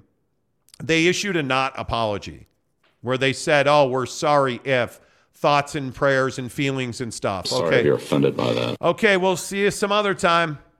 That was the extent of No their repercussions. Yeah, nobody's in trouble or anything, but hey, thoughts and prayers. And maybe Stanford and Oregon can hang out. Maybe they can have a beer together. Dude, it's so ridiculous. It's so ridiculous. Yeah. But yes, Eric C., you know what? We hear about that all the time. Like you hear about, like well, no matter what you believe in, if you're Christian, if you're Muslim, if you're an atheist, like, hey, all of your views are welcome on our show. Like, it's all good. Thing I miss most about college athletics was the intense practices. I to this day miss the guys I played baseball with all those years ago. Yeah. Or like, you miss that stuff. You absolutely miss that stuff. Tom says, what's the truth to the rumor that Tavion Thomas got kicked off the Utah team? I just don't know that that's something we want to get into. I mean, why are we trying to wreck a dude? It just seems like... I don't know. It's all speculation. I mean, there's just nothing to go on. Yep. Ron Nolan says, gator tastes like a cross between turtle, frog, and squirrel. Yeah, I'm out. I'm out. I know my limitations, dudes. Yeah, I know I'll my stick limitations. To chicken burritos, okay? Greg Hawkins, good morning to you, sir. He says, Harris seems like a genuinely good dude. He is. I really have enjoyed having him on the show every week. And thanks to our friends at Coug Connect. I'm telling you, the best NIL collective in the state is Coug Connect. All of that money that they raise, so much of it goes to the players. Like, they have very little that does not go right back to the players, whether it's T-shirts or podcasts or, whatever it might be, like what they're doing with the BYU basketball team. CougConnect.com. Subscribe. It's $10 a month. I mean, it's absolutely the best NIL collective. Thank them so much. They have done such a good job helping us facilitate Harris LaChance, and it's not been difficult. I'll tell you, I've dealt with a lot of professional athletes on a weekly basis like this. Harris has been a gem. Yeah. You can... Like, we text, we Instagram message, like, he's just a good guy. Yeah. And watching him, get further into his marriage, and they're raising their son now, and, the Utah Tech story about his family, and he's just a good dude. And he's a BYU thoroughbred. Like, he's a guy who wanted to play there. Like, if you're not happy for Harris LaChance and the career he's had at BYU, there's something wrong with you. Yeah. There's absolutely something wrong with you. I mean, that would be taking a Big Mac over a Whopper. Like, we all know that's not happening. Facts. Jake? Yeah. Yep. So, yeah, let's talk about Big Macs and Whoppers and Baconators and burgers. So, that we talk about food on this show all the time. Yeah. You know that our jam usually is, some kind of burger something. Although Super Chicks dominates my pocketbook right now. Oh, yeah. By the way, we have Super Chicks money to spend. Mm-hmm. So we got to go back to Super Chicks this week. But if we're talking fast food, because places like Five Guys and Super Chicks are not fast food. Yeah. If we're talking Burger King versus McDonald's, first of all, when's the last time you had a Big Mac? Couldn't remember. Couldn't tell you. I don't recall, and I could be wrong. I think it's been over 10 years since I had a Big Mac. Right. Pretty sure. But I was prepping for the show, as I am wanting to do. Right. And I read a story about how Burger King is putting horseradish on their Whoppers now. Because it's garbage. And I have to know why. Listen. Because it's garbage. Work with me here, BK. Come on, Big King. Work with me, guy. That's not what we're about. I am not in general, I'm not a fast food guy. Right. I will do Chipotle, but I'm usually like a step above that. Mrs. Monty is a fantastic chef, a cook. Like, she makes me great food. But I really like the Burger King double cheeseburger. Yeah. I can't remember the last time I had a Whopper that wasn't an Impossible Whopper, because I actually really like the Impossible Whopper. It's not better for you, let's be honest about it. But I haven't had a Whopper or a Big Mac in 10 years. Right. But if I'm going to McDonald's or Burger King, I think it depends on the time of day. I think Burger King breakfast is trash. I don't like it at all. McDonald's breakfast is really good. I think McDonald's food in general is pretty much trash. Yeah. Burger King's food in general is pretty much trash. But I like the double cheeseburger at both places. But I'm never going to subscribe to horseradish on anything. Yeah. It's terrible. The thing with the double cheeseburger at Burger King is it's just reliable. It's very easy. It's very simple, and it tastes good. Like, it's not this huge burger. Like, you can really handle it, which I appreciate. I think that especially there are some Burger Kings you go to where they just put the cheese on the burger and that's it. Other Burger Kings you go to, they will allow the cheese to melt, which is huge. When the cheese is melted, that burger is bomb.com all day long, right? See, like sometimes you're not a real intelligent guy, right? Like, you're not good looking, you're not intelligent. Oh, Amber the other day, one of our favorite listeners, Amber, was like, you tell Jake he's unattractive regularly. I do. Are you kidding me? Look at that doughboy. Are you serious? Anyway, the point is, fat. You're a pretty smart guy. Right. But then you say stuff like, some restaurants melt the cheese, others do not. It's true. And it's like, that's how I know I don't need a DNA test, because that kind of brilliance, only I come up with stuff like that. I would. That's exactly right. Yeah. Why do Burger Kings or McDonald's or any crappy fast food place, Taco Bell? Why have I not gone back to Taco Bell recently?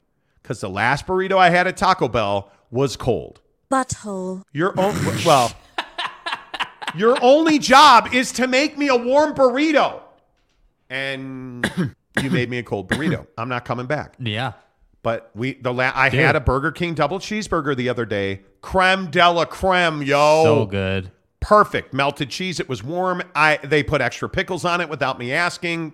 My God. Yes. We have a Burger King double cheeseburger yesterday. Ice cold, and the cheese was not melted.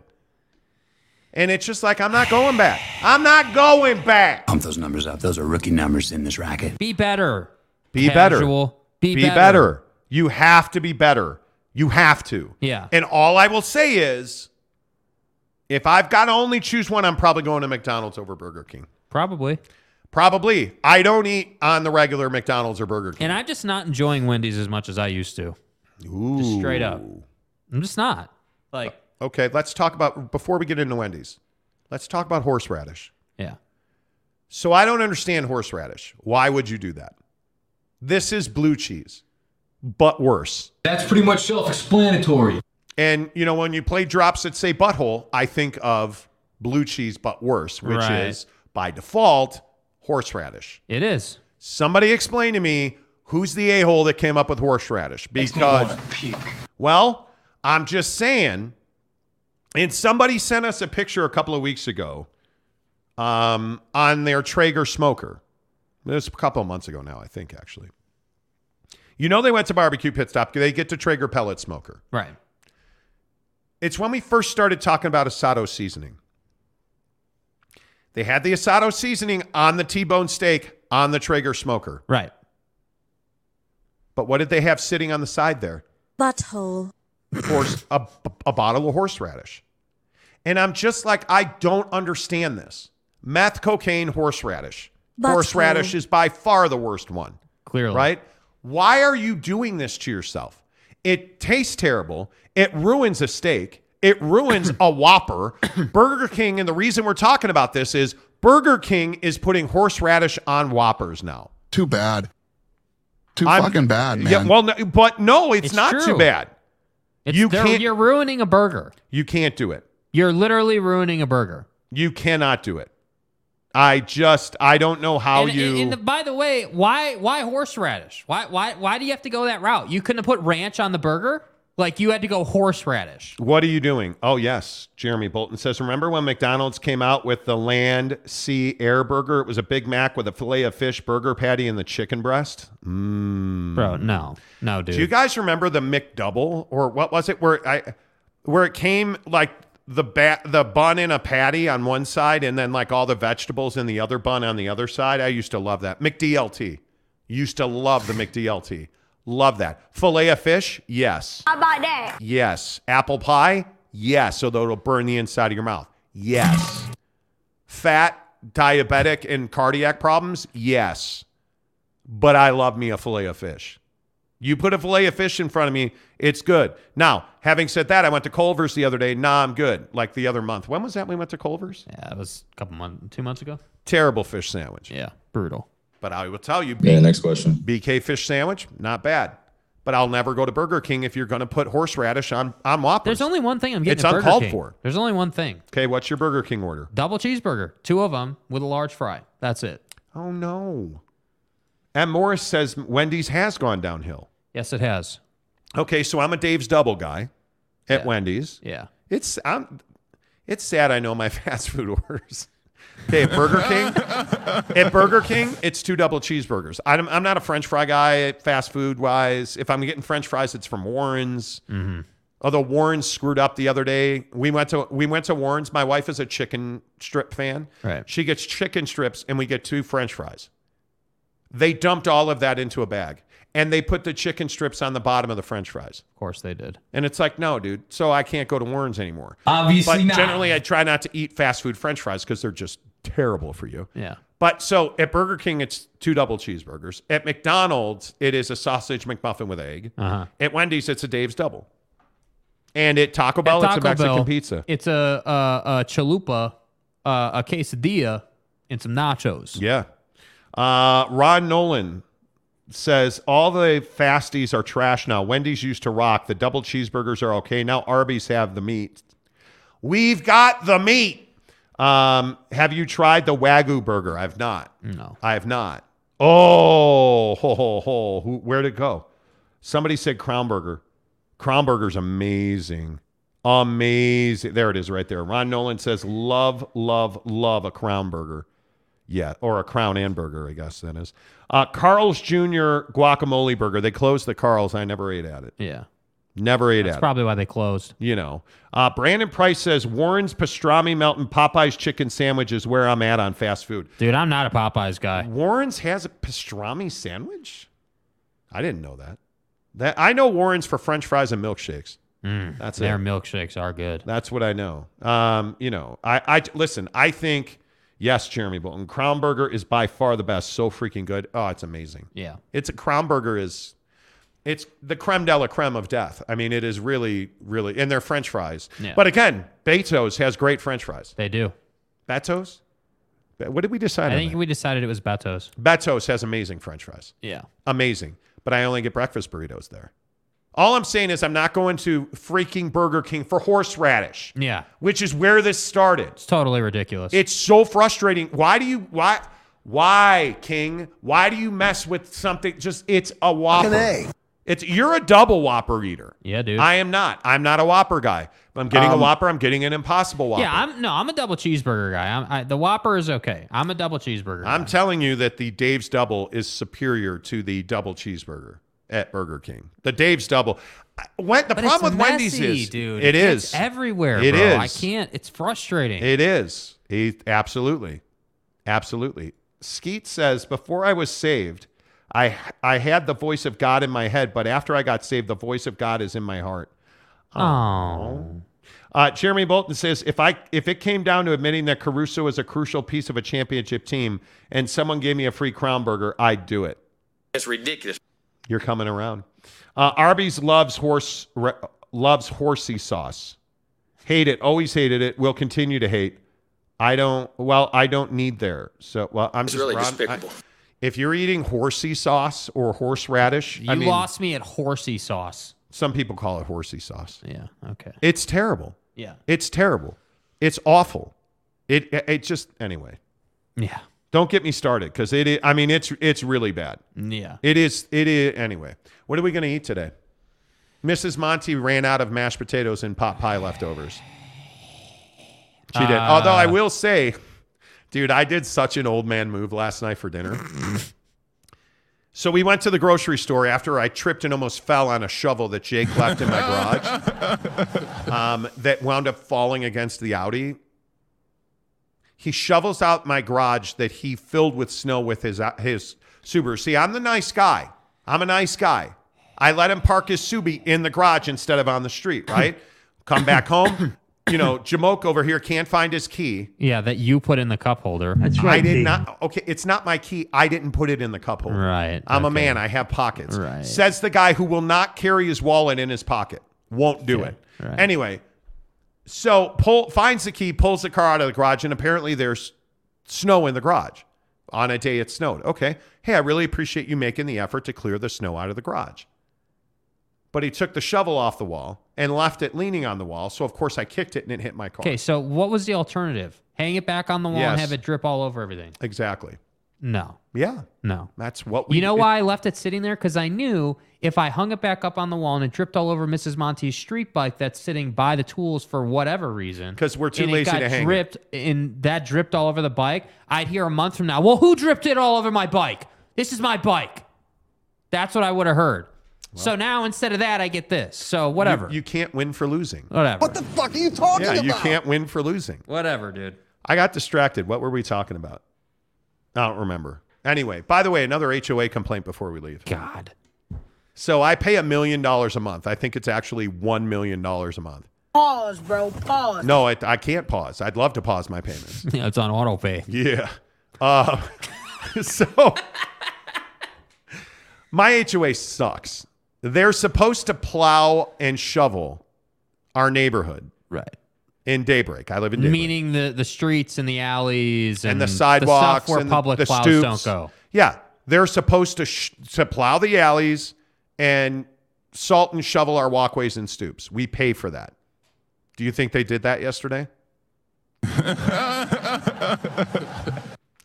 Can I call and complain? No. They don't even have a voicemail anymore because so many people were calling and complaining. And so I said to I actually got involved one time in an HOA meeting. And I said, hey, by the way, just want you guys to know that the landscapers aren't trimming the bushes in front of my house, and they actually grew through my screen. And one of the guys was like, well, why don't you trim them yourself? Because I'm paying somebody to trim them. Douche. They're like, well, they only trim them once a year. So wait, I'm paying you I think it's $800 a quarter or something for them to trim my bushes once a year? And the guy's like, yeah, you can do it yourself. Well, what am I paying for? So again, I ask, yeah, I can shovel the snow myself, but what am I paying for? And I have no repercussion. None. You could sue, but who's going through that?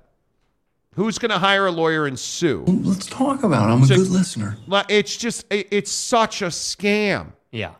HOAs, the Daybreak HOA is a joke. Yeah, you just consider it a charitable donation. Yeah, it's a joke, because you pay for everything and they literally do nothing. It's an absolute tragedy. All right, everybody here right now, please give us a thumbs up. We've had almost 2,000 people watch the show. And we have 47 thumbs up. You're better than that. I mean, again, I understand you have to look at Jake's face, but that was you're ugly. Don't do what I did, right? Like, don't lean the shovel up against the wall and not like the show. But by the way, up and like the show. I am proud of you for shaving the neck beard. I am very proud of you for that. I'm proud of you. You're missing the whole point. I'm proud of you. Yeah, okay. I'm proud of you. What's the point of the neck beard? There hasn't been a neck beard, dude. There haven't been. But I'm proud of you for shaving it. Okay. All right. I said it nice. I'm proud of you. Okay. Sure. Say I love you, Jake. Yeah. You're supposed to say I love you, Jake. Yeah, I love you back. All right, goodbye.